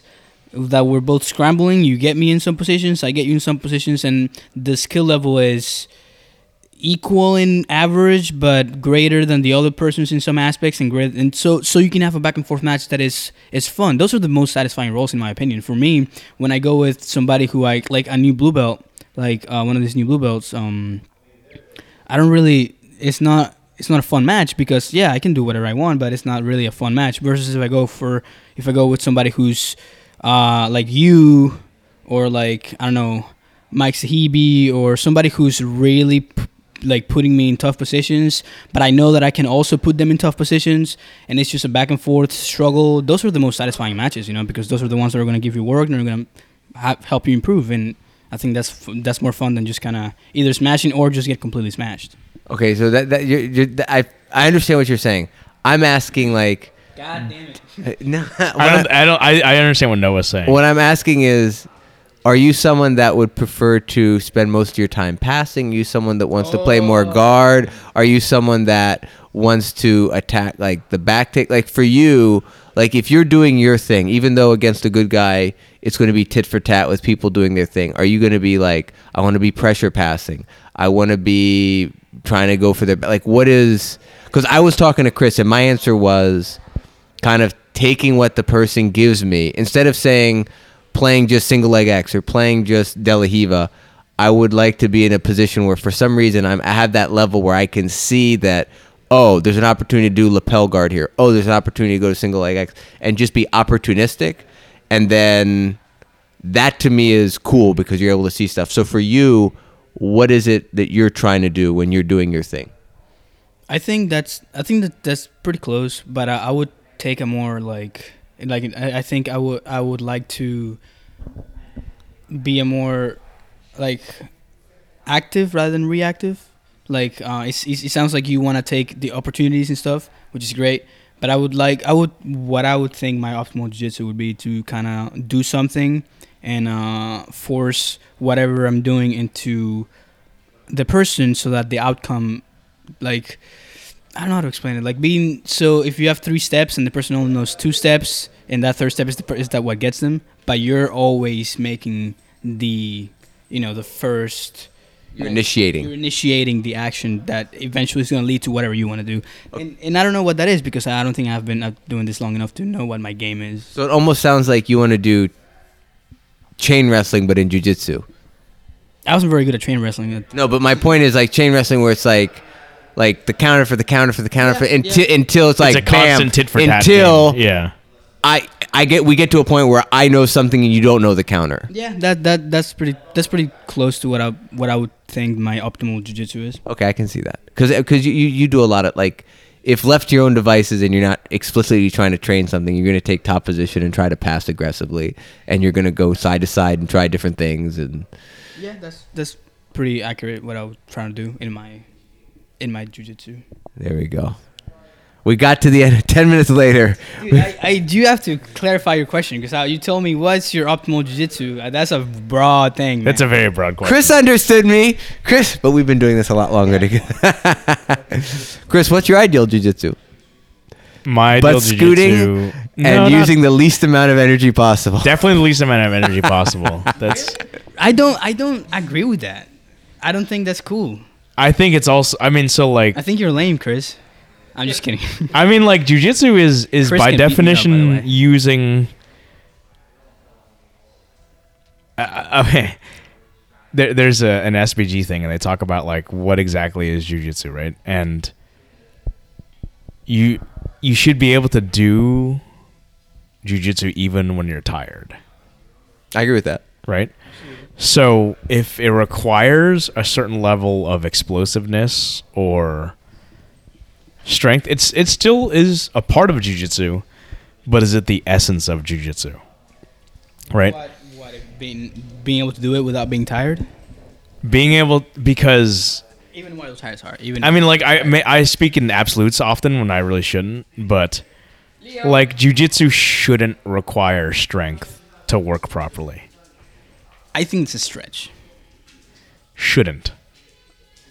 Yes, because it's like Coach Paul always says, we're not playing chess. Well, we are playing human chess, but we're not playing literal chess. I mean, this is a physical sport. And Noah said this before. I get that. Strength, technique is always going to rule, but strength, fuck yeah, it matters. I mean, of course it. I didn't say it didn't. I just said it. But it says you said it shouldn't require. But it's something that's I think we should strive to be able to do. Right? Is like Paul's understanding of jiu-jitsu and execution of jiu-jitsu is such that like he can toy with the three of us with zero, like little to no effort whatsoever, right?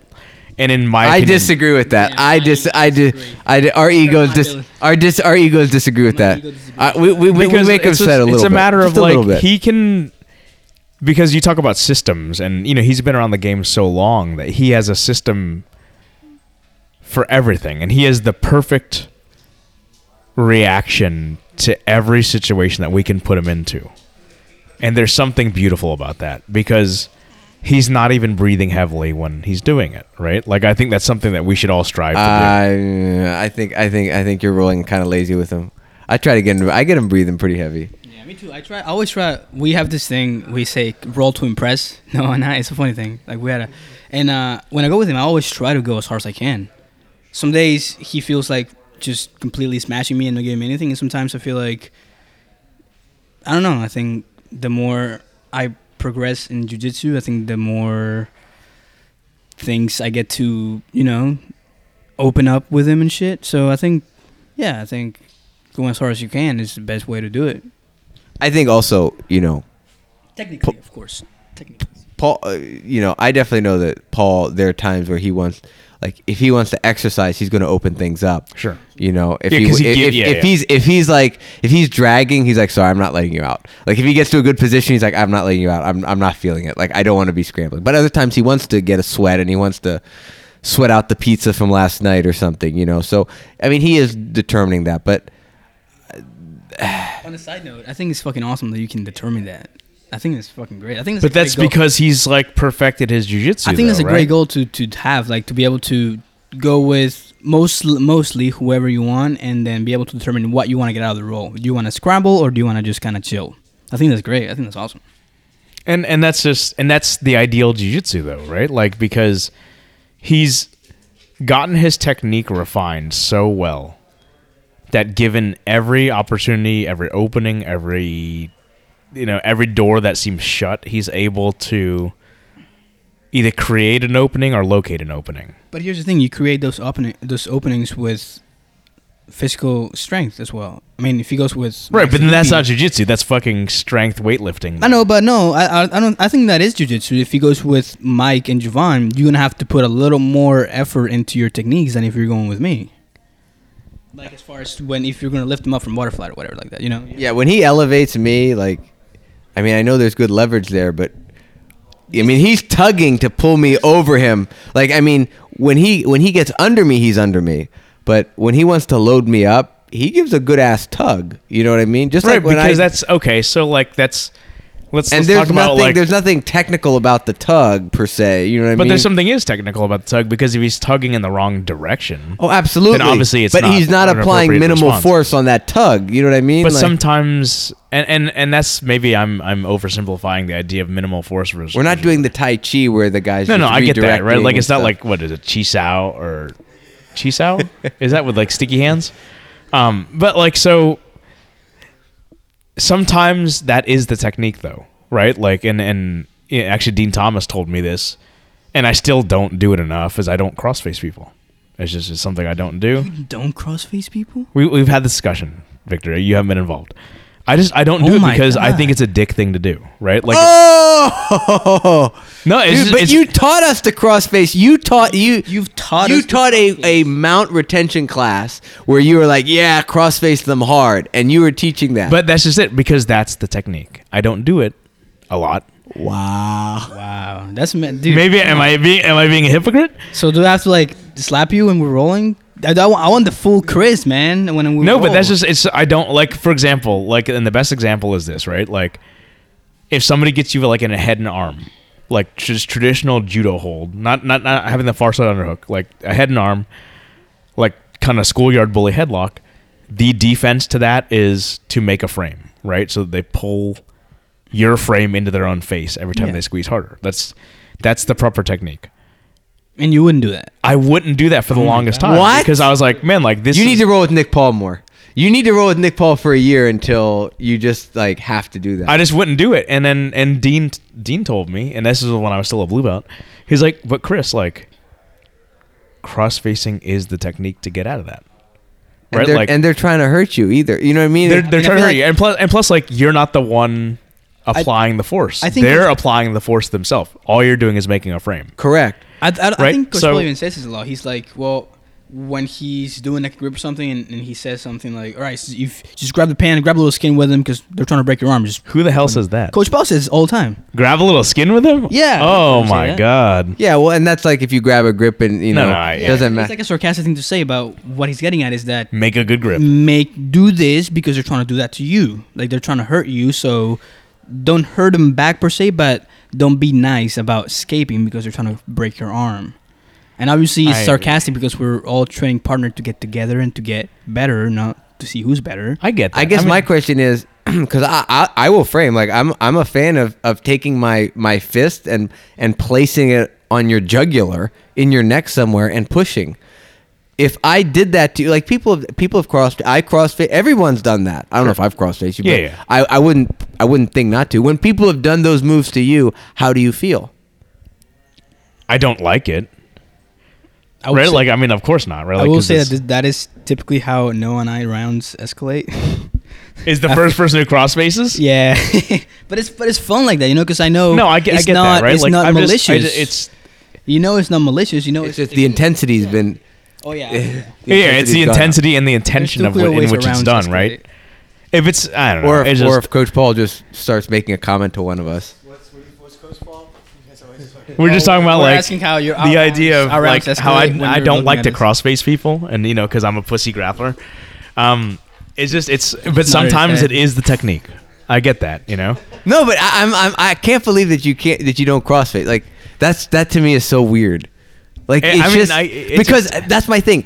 It doesn't make you feel like when they do it to you, you're like, this is just part of jiu-jitsu. It's unpleasant, but it's part of jiu-jitsu. Yeah, I mean, it's so like the okay. So we have to like differentiate cross faces too, right? Like, there's like making a frame when somebody's like head and arming you. There's the cross face that you just described, where Yeah. like, you know, for mount retention, I think it's very necessary because they're trying to roll in the opposite direction. The only solution is to do that. Otherwise, you're gonna get bucked and rolled. Okay, over. what about the mount we just did today? The kind of the leg weave mount where the guy's connecting his knee, his elbow and knee, and you're cross facing them open to mount technically, so they don't pull you into honey hole or anything like that, and they can't turtle. I see? Like, I'm not gonna drive their chin the other direction. What? How the fuck are you supposed to mount someone, dude? Like, Jesus. Hang on. We gotta get a mic in this guy's Yeah. hand. There's an obligation for the other person to just move their head. Like if I'm going like this, Boom. just move your head with it. Like you don't like it'd be different if you were in a position where you couldn't move and I cross faced you. That'd be different. That'd be me being a dick. But if you could literally just move your head while I'm trying to mount you, like that's not, you know. And that's good jiu-jitsu on the other person's part too, right? Valid. But that's good jiu-jitsu, right? Because like, I hear this all the time though. Like with certain guys, it's like if they're choking, their chin's down. You know, like at a higher level, at a certain level, there is responsibility on the guy who's been training for 10 years to like lift his chin up if he doesn't like it. You know, it's like at a certain point, like you're both kind of on the hook there. Now, if you've been training for a long time, and the new guy, and he's chin's down, he doesn't know what's going on, and you're squeezing it, maybe you're a dick. But if you've been training, you've both been training for 6, 7, 10 years. If Justin has my back and I keep my chin down, and he has a rear naked choke, and I don't lift my chin up, when he taps me out because I feel like my jaw's gonna break, I don't say, "Oh man, are you like what the fuck? I've been training for 10 years. I know exactly what you were doing. I could have easily picked my head up and let you choke me. You know, I'm on the hook there too. You know, it's not just him being a dick. It's like I could easily lift my chin up. In conclusion, Chris, shut the fuck up. no, I didn't say he does. He does. I'm not. I didn't say he did. That did. Yeah. I'm saying I've seen people cross-face in places where it's like you're cross-facing for them to have pain, not necessarily for them to get a position, you know, or like, you know. Yeah, and like the point I was making is like we were asking each other like what the ideal jiu-jitsu is, and my response was sometimes it's good Non-confrontational jiu-jitsu. that's me and Tommy jiu-jitsu. But sometimes good jiu-jitsu also involves learning when to let go to move on to something else. Right? Like, and that's my argument. It's like if you're having to use force to try to force that choke, or the case is, like, to me, like, then work an armbar instead. Like, obviously the choke wasn't working for you, right? Yeah, but if, you know, just not to use Justin for an example, but if you like, Justin's on my back, he has his hooks in, he has a seatbelt, he has his arms locked. When behind would my that head. even happen? When my chin is down, like he should abandon that because he like I don't want to lift my chin up, like because I want to be stubborn and keep my chin down. When I know exactly what's going to happen, like what percentage of that falls on me? You know, like that's what I. So what if it's a bow and arrow and I've got the lapel across the guy's face? Is that on me or is that on the person who's? I mean, you're never gonna finish that. I mean, right? Like, That's different. You're not gonna finish it, but the rear naked choke can be finished with the chin down. Yeah. like the chin lock, right? Like, and that's my The argument, mandible is, choke. JV lost his mind about this. Justin and even Jason Patino he's been both those guys have been doing that shit for like a decade. I remember like Jason could choke you with your chin down, like he would do it all the time, and Justin definitely can, Justin, because that's a valid technique, but trying to bow and arrow somebody with the fucking lapel across their mouth and like that's not a valid technique. You're not gonna submit anybody. But okay, but wait a minute, but Ryan Martman would say, or Ryan LaFrance now would say that there's some pain compliance there. It's like if I can go with the lapel across that guy's nose hard enough, agreed. But then he's there's going to also tap the the idea, pain. and Paul uses this example, right? He says there's some people who can eat shoulder pressure all day. Like, does that mean you just need to keep grinding at it and try to finish him with it? It's just the person eating the shoulder pressure's decision to eat it. I think it's also like how much I care about the other person. and maybe that's it. And maybe I just care too much about everybody. I don't know. Like. Okay. I have a question. Give me a time. You don't have to name a person. I don't want you to name names here, but have you ever gotten pissed off at someone on the mat? Oh yeah.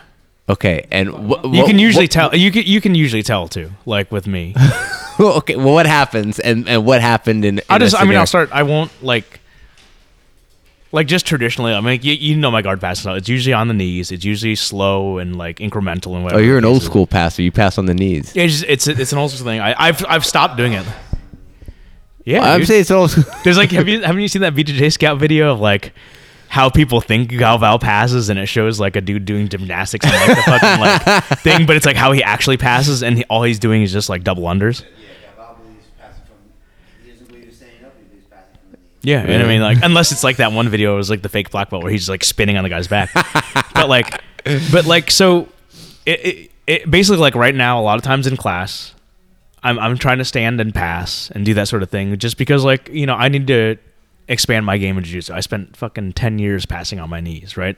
I'm pretty good at getting my elbows underneath. I'm pretty good at getting a stack pass. I'm pretty good at getting their nose to their knees, and if they fucking heavy leg, then I shoot the other direction and I can pass that way. If I'm doing that, then that chances are like you've done something to piss me off. Oh, like, when you go to your old school age. Yeah, like I'm gonna try to apply a little bit of pain and try to put your fucking knee through the back of your skull. So what? What to me? What did you do, Victor? I don't know. I was just going Have I done that to you? Yeah, you done that to me. Oh, jeez. I'm sorry if I have. Yes. That's probably just me trying to man my way through things. More. No, but like that, but right now, like you can ask Paul. Like I used to never pass on my standing up. Like that's But crazy. what's okay? But what triggers you then? Give me an example of something that triggers you that causes you to do that. Probably done it. I don't know, man. Like if it's, I think blatant disregard for me is a pretty big one. Blatant disregard for you. I did that. I don't think I did that. Stop making it about you, Victor.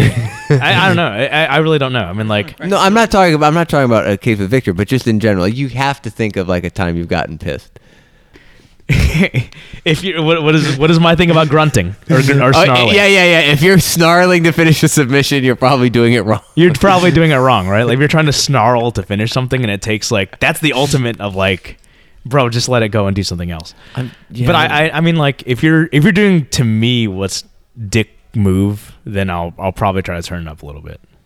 Yeah, I think for me they're two types. There's like one is like I'm going with a new person and they're really rough, but I know they don't know any better, so they just need to be corralled. Yeah, but no. So I don't get angry at them. I'm like, no, okay, you just blanket the fuck out of them, yeah, it's right? like you're gonna get treated you've accordingly. now experienced the blanketing. How empowering was that for you? It was. How great did that make you feel? To be honest, I mean, I'm not a big ego guy, I wouldn't. It didn't make me feel great. It was just. It was good knowing that.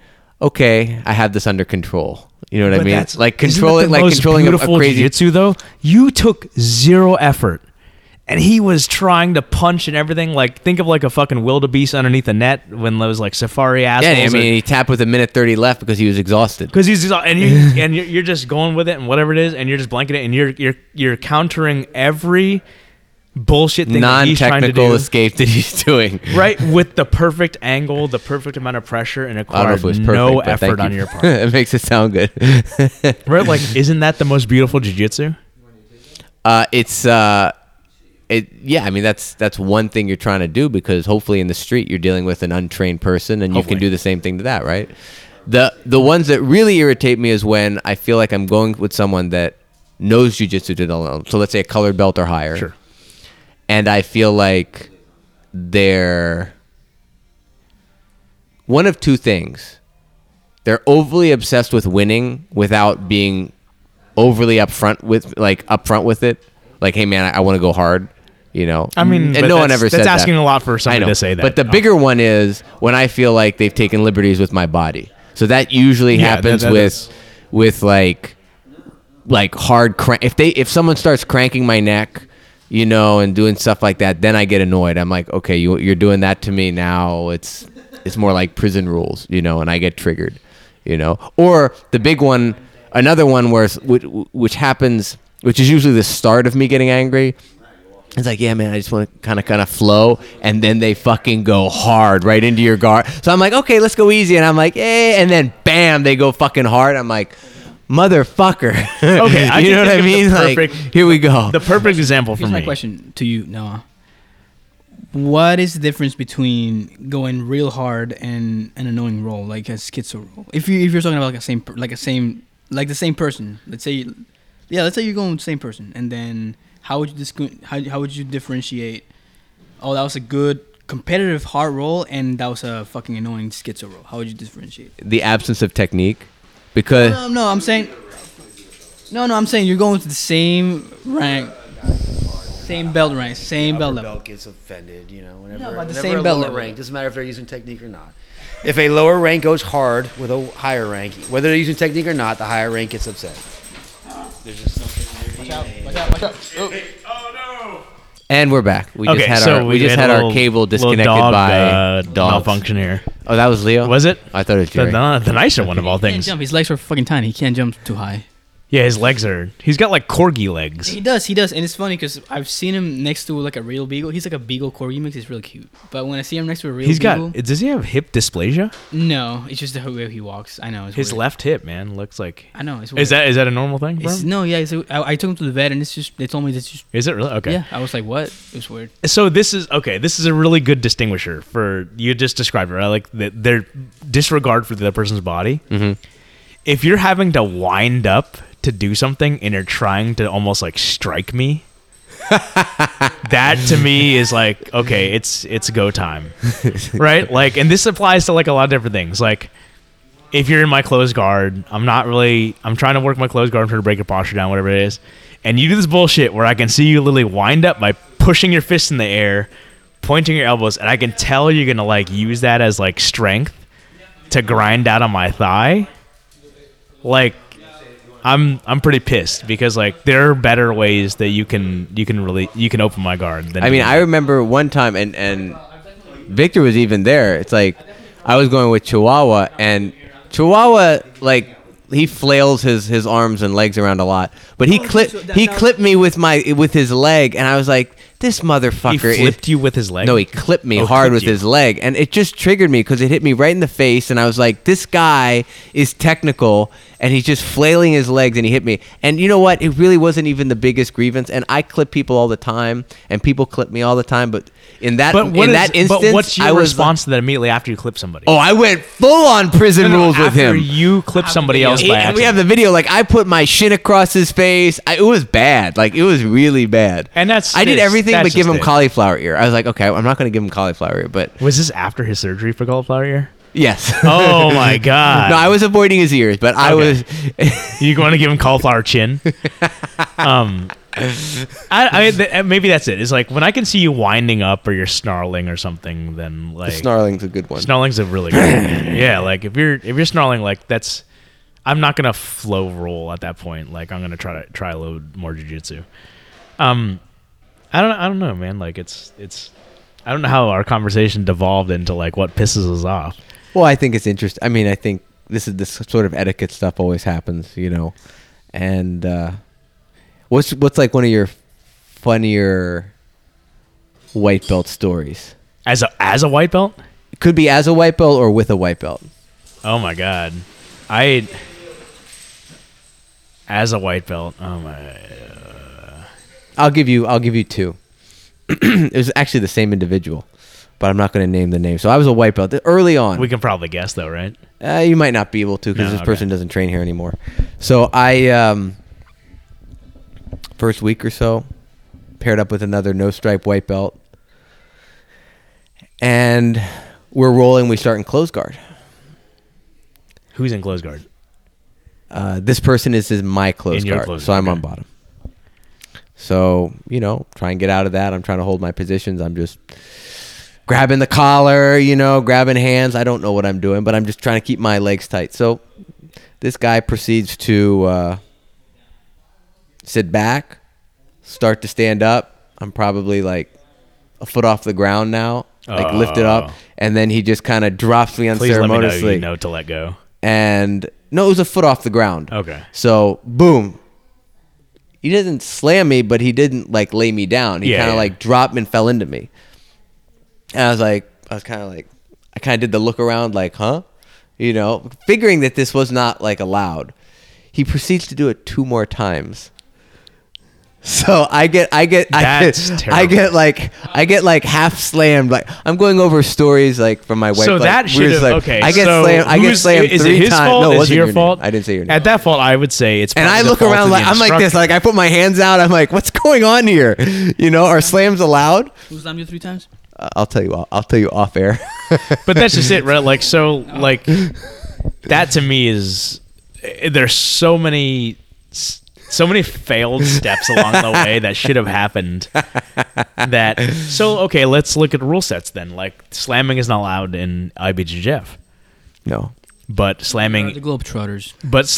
is allowed that was a bad decision. in Gracie Jiu-Jitsu tournaments Or fight to win. or fight to win, right? Yeah. So Wrestling.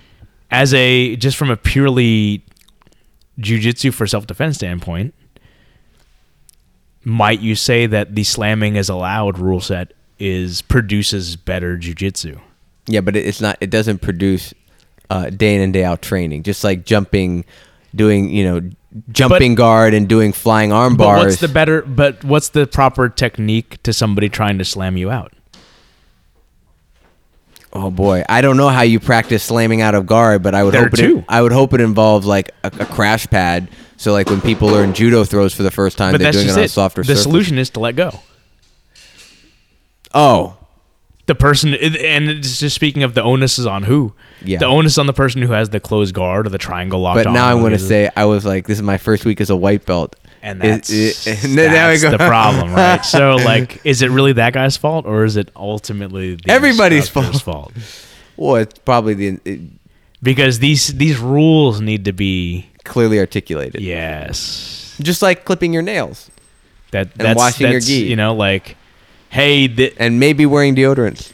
and that's one of those things, right? Like, you don't know what you don't know, so who's responsible for letting people know ultimately? Or the instructor. The instructor. Yeah, That's absolutely. that's so either way, did that anger you?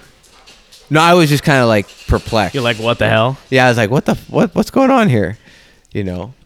That's and God forbid if you thankfully he wasn't trying to slam his way out, right? Well, I think he was. He just wasn't strong enough to Yeah, powerbomb you, yeah. basically. Yeah, I think he's like, that's kind of what. The other funny story, I will name names because I like the guy, and I haven't seen him train here in a while. But do you remember Leo? Leo? Yeah, he had one amateur MMA fight. Should I know Leo? Yeah, Am I think so. Yeah, am I yeah. being a terrible person if I don't Yeah, know you Leo? probably. I mean, you do know him. He real strong guy, strong upper body. Leo. Had 4 stripes on his white belt before he. I we probably haven't seen him. recognize Anyway, if I saw him. I rolled with him early on, and because this guy did MMA and Muay Thai, I was like, oh geez, this guy's intimidating. Guy's jacked and all this stuff. Anyway, I end up. This is early on. I end up on his back or something, and I somehow I think got an armbar attempt. And I thought it was tight, and he managed to squirm out of that. Then I got him in a cross choke, and I managed to get the tap before time expired, towards the end. And it was 10 seconds left. And when he's coming up, he's like, "Yeah, man, bro. I should have just gone to fucking to sleep, bro. I was looking at him What the hell? what? He pulled a full Nick Diaz or Nate Diaz. He was full. He was he's an ultimate Diaz type guy, you know, like, yeah, man, I just gotta fucking go to sleep. Like, real men just go to sleep and stuff. And I was looking at him like mildly horrified, like, what the fuck? You know? What a weird. So Like, he's all about don't tap. You know what I mean? You tough it out. Like, I probably had his elbow. Like, he's like, yeah, you got my elbow pretty good. You know? And I'm like, dude. you just probably didn't. I mean, you didn't know how to finish it properly, right? I probably made it very uncomfortable, but Sure. I didn't know, you know. And that's one of those. It's what a weird. That is a pretty bizarre. See, like, so that's the thing is like, I'm glad that experience didn't teach you the solution to a deep sunken arm bar is to try to tough it out. Oh, for me, if I'm caught in an arm, Right, like I'm glad yeah. that didn't enculturate you to say like, hey, this is the appropriate response and how to train, and that's, and perhaps I'm too middle of the road. Like I'm too like take the safe road out, considering I'm doing jiu-jitsu, deadlifting, Well, and breaking my back. I've always been pretty good. I think about, I'm not afraid or shy to ask questions. No, You know, so I'm not gonna just follow. I'm not gonna just look around and be like, do what they do. If I have any doubt or ambiguity, I'll go to Paul. I'll go to you. I'll go to an instructor. An and say, instructor, right? What's the protocol here? You know, what's the protocol? I remember asking Paul 3-4 times in the first month about tapping and what, you know, what's the ethic around it? What's the code around that? How does that work? You know, because I wasn't sure. And I also wasn't sure about the hierarchy of belts and how to navigate that in terms of who talks, you know, who can ask who, and how is it offensive for me to go for is it offensive for me to try and submit a upper belt, or can they submit me, like all this stuff, you know, because obviously I know that the likelihood of me getting a submission on upper belt is extremely low and their ability to submit me is very high.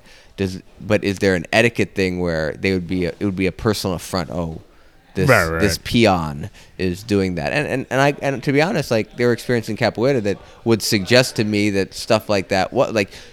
You don't, even if you had a chance at doing something, you don't do it to a more tenured person because that's a disrespectful thing to do, and it's going to incur their wrath. You know, and that's okay. So that's got to be some sort of weird male ego thing. Like this sort of like, you're dishonoring me. But I like to think as martial arts progresses beyond this sort of like overly traditional, you're disrespecting me thing, and becomes more of a pragmatic, we're learning from each other, we're all peers sort of thing. Mm-hmm. Like, I like to think that sort of shit goes away.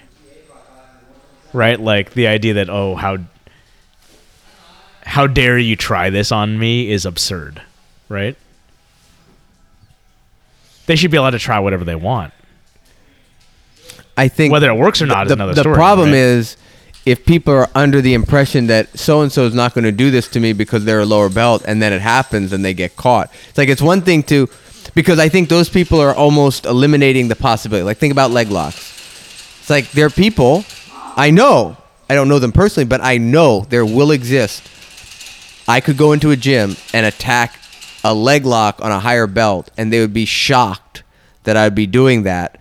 And they wouldn't be prepared for that because they're assuming I wouldn't do that because the rule set's not laid out. If you said heel hooks aren't allowed, you would assume that no one's going to do that. Right. If you assume implicitly that a lower belt, this blue belt, they can't do heel hooks because that's not allowed, and then they go for it, part of the reason they succeeded is because the other person wasn't aware. Even though I do think the upper belt... You should always be aware. Correct. I mean, like... And that happened to me today. That's why you're an upper belt. That happened to me today. Like, I'm rolling with someone, and I didn't explicitly say what's the rule set. You know, I'm rolling with that person, and then that person suddenly started attacking legs, and we end up at 50-50, and it appeared that they were going for a heel hook, an inside heel hook. So we were kind of there. I was like, so we're doing heel hooks? And the guy nodded. I was like, okay. You know, and JB did that with me once, even though I wasn't even attacking a heel hook, but I was in single leg X. I remember that. He was like, we're attacking, like, we're doing a foot locks? Like, yeah. And then he promptly tried to go for an Estima lock because I was in reverse De La Riva. So that's an interesting thing, right? Like, And that's where, like, I not to get super conservative again about jiu-jitsu and the idea of jiu-jitsu for fighting. My class, my rules, guys. No twisting foot locks. But that's okay. So first off, that's just purely for my own, like, safety, or not my own safety, but my own, like, peace of mind. But, like, there's you ever follow Kama Jiu-Jitsu? I'm aware of it. Okay, so Kama Jiu-Jitsu, his instructor is one of the Dirty Dozen. He's one of the first black belts. Oh, I'm sorry. When you said combat jiu-jitsu, I thought the rule I'm set sorry, with Eddie. Kama, Kama Jiu-Jitsu. Oh no, I'm not familiar with So that. like Dave Kama got his black belt from Hickson Gracie, and one of his students now, he's an affiliate of Kama Jiu-Jitsu, and they talk about like the idea of just going back to like slams out of submissions, for example. Like you should always sort of be. You can't blame the other person for trying to attack you a certain way, right? Like because that's all they know, or that's all they're thinking of, and that's all they're trying to do. All you can do is the onus is on you to either react or respond to what they're doing, right? And to always try to assume, without clear rules being laid out ahead of time, that somebody's not going to try something, then shame on you, I guess. Yeah, I mean, I don't disagree with that. And like I said, I think you should always be prepared to protect yourself from all things. Absolutely. Especially if there was no explicit, like, especially if there's no, if and you're that's not where laying like things somebody's out. grabbing your foot, fucking. What's weird is when I went to the Globetrotters camp in Iceland, not weird, but was unusual for me is anytime there's no-gi rolling, the implicit understanding was footlocks were fucking fair game, man. Right. You know, and Because it's the game of. No. and I guess that's because that's in style and in vogue with no-gi. But how long before then do you think we get away from the idea that footlocks, for example, are evil? Are evil, exactly. I think over time they will. I think once people realize that, hey, if you learn how to defend them, they're just like anything else. It's just It's again, a familiarity it's thing. again, it's a margin for error thing. It's like the margin for error is very small, and the consequences are extremely devastating, especially when we're talking about inside heel hooks. Yes. You know, and that's the problem. You know, I mean, I'll be honest. I'm fucking scared to death whenever not scared to death, but you get the idea. When Paul Demos Kimura's on me, you know what I mean? Like he's a centimeter away from ripping my shit. You know what I mean? But he also has the sensitivity. Obviously, and I trust him wholeheartedly. But the point is, it's like my shoulder can be seriously damaged from that and it's too. because it's so tight. But for whatever reason, we don't see Kimura's as dangerous as an inside heel hook. And I think maybe that's a combination of the overall ignorance that people have about the move. Yes. And also the fact that there's little to no pain associated with the biggest application of right, it like, before there's catastrophic injury. We definitely have more sensitivity in our upper bodies. Yeah, we're like, and then pop. I mean, you know when something feels off. Yeah, with your upper body. And with a heel hook, you just feel pressure generally. And people, okay, so that's the thing too. Like, so we use the term heel hook. People, I don't know how many times now we've talked about, or in a leg lock class, that people don't even realize the heel's not the thing in danger. Correct. Right? Like, the knee is in danger. Correct. And people, we need to call them knee rippers. Yeah, like or what was my term? Knee destroy. I forgot what it was. Like knee apocalypse. Yeah, like people don't realize, and perhaps this is maybe a part of the fundamental movement beginner class, novice, day one class that people need to take to learn proper mechanics is also anatomy. Yeah. Because people, think about when you first started weightlifting and as you become a more experienced weightlifter, how many people go to the gym every single day, do movements, lat pull downs, whatever it is, and literally don't even know what muscle they're supposed to be training? Hey, but it was in Muscle Fitness. It was in Men's Health, man.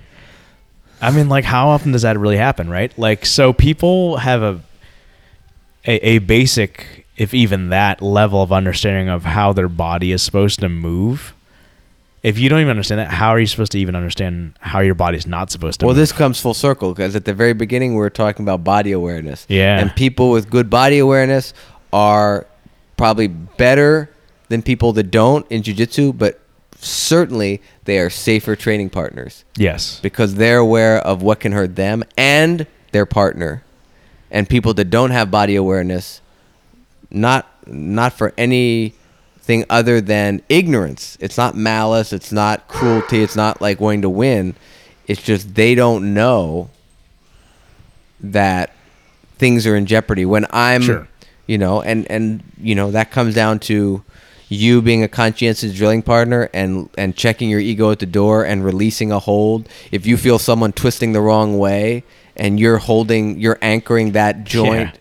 that's going to get ripped because they're turning, you release, or if someone's reaping your leg, to go with it. Or if I'm reaping someone's leg, I'm doing it in a way where I'm not violent with it. I'm kind of gradually easing into Yeah. it. Like that happened in a roll with a black belt even recently.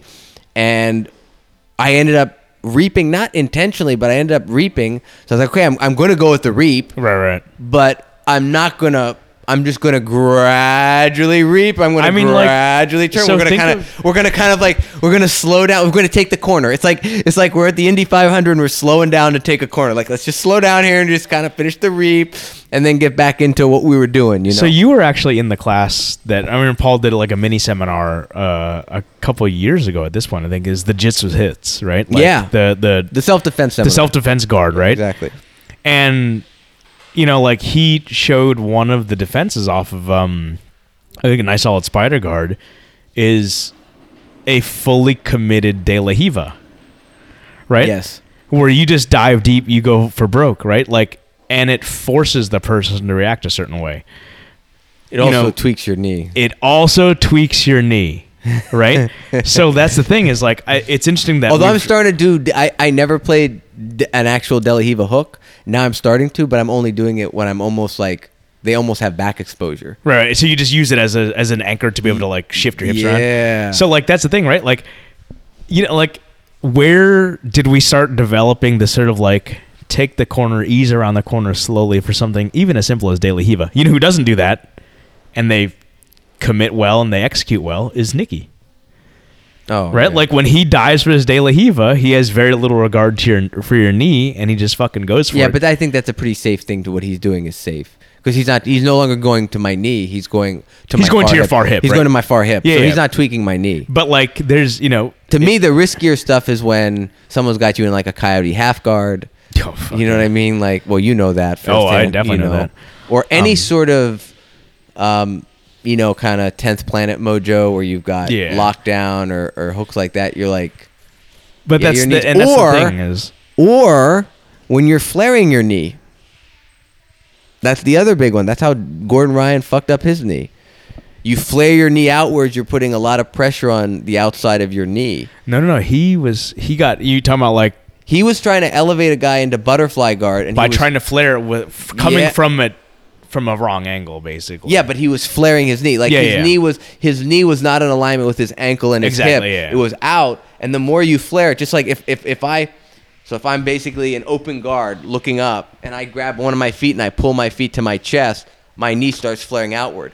When someone's putting pressure on that, and See, you actually I- fight back, you're putting immense pressure Yes, on the yes, outside yes. of your knee. So when I feel like something like that happens, which I think in general people feel like that's something that's like something's a little off. Like I want to be in alignment.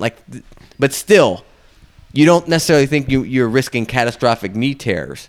you know? Right. And well, that's the thing is like, from my understanding, it's actually similar to the position that Paul was working today, and he talks about how you can take the honey hole off of somebody trying to smash you to dope mount.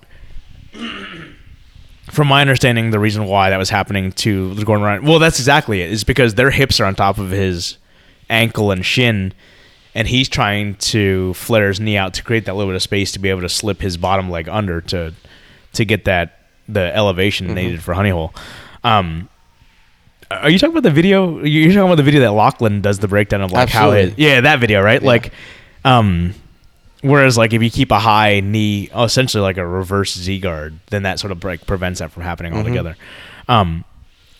But yeah, so and that's an awareness of yourself, knowing your own limits, right? Like Correct. obviously in this case he didn't know, where he tore his own knee out, and that's also from the perspective of the training partner in a training scenario, not competitive, is being aware that, hey man, like I know, well, you haven't rolled with me a lot lately, but like how many times do you hear me when I'm trying to do something ask somebody, hey, is your knee okay?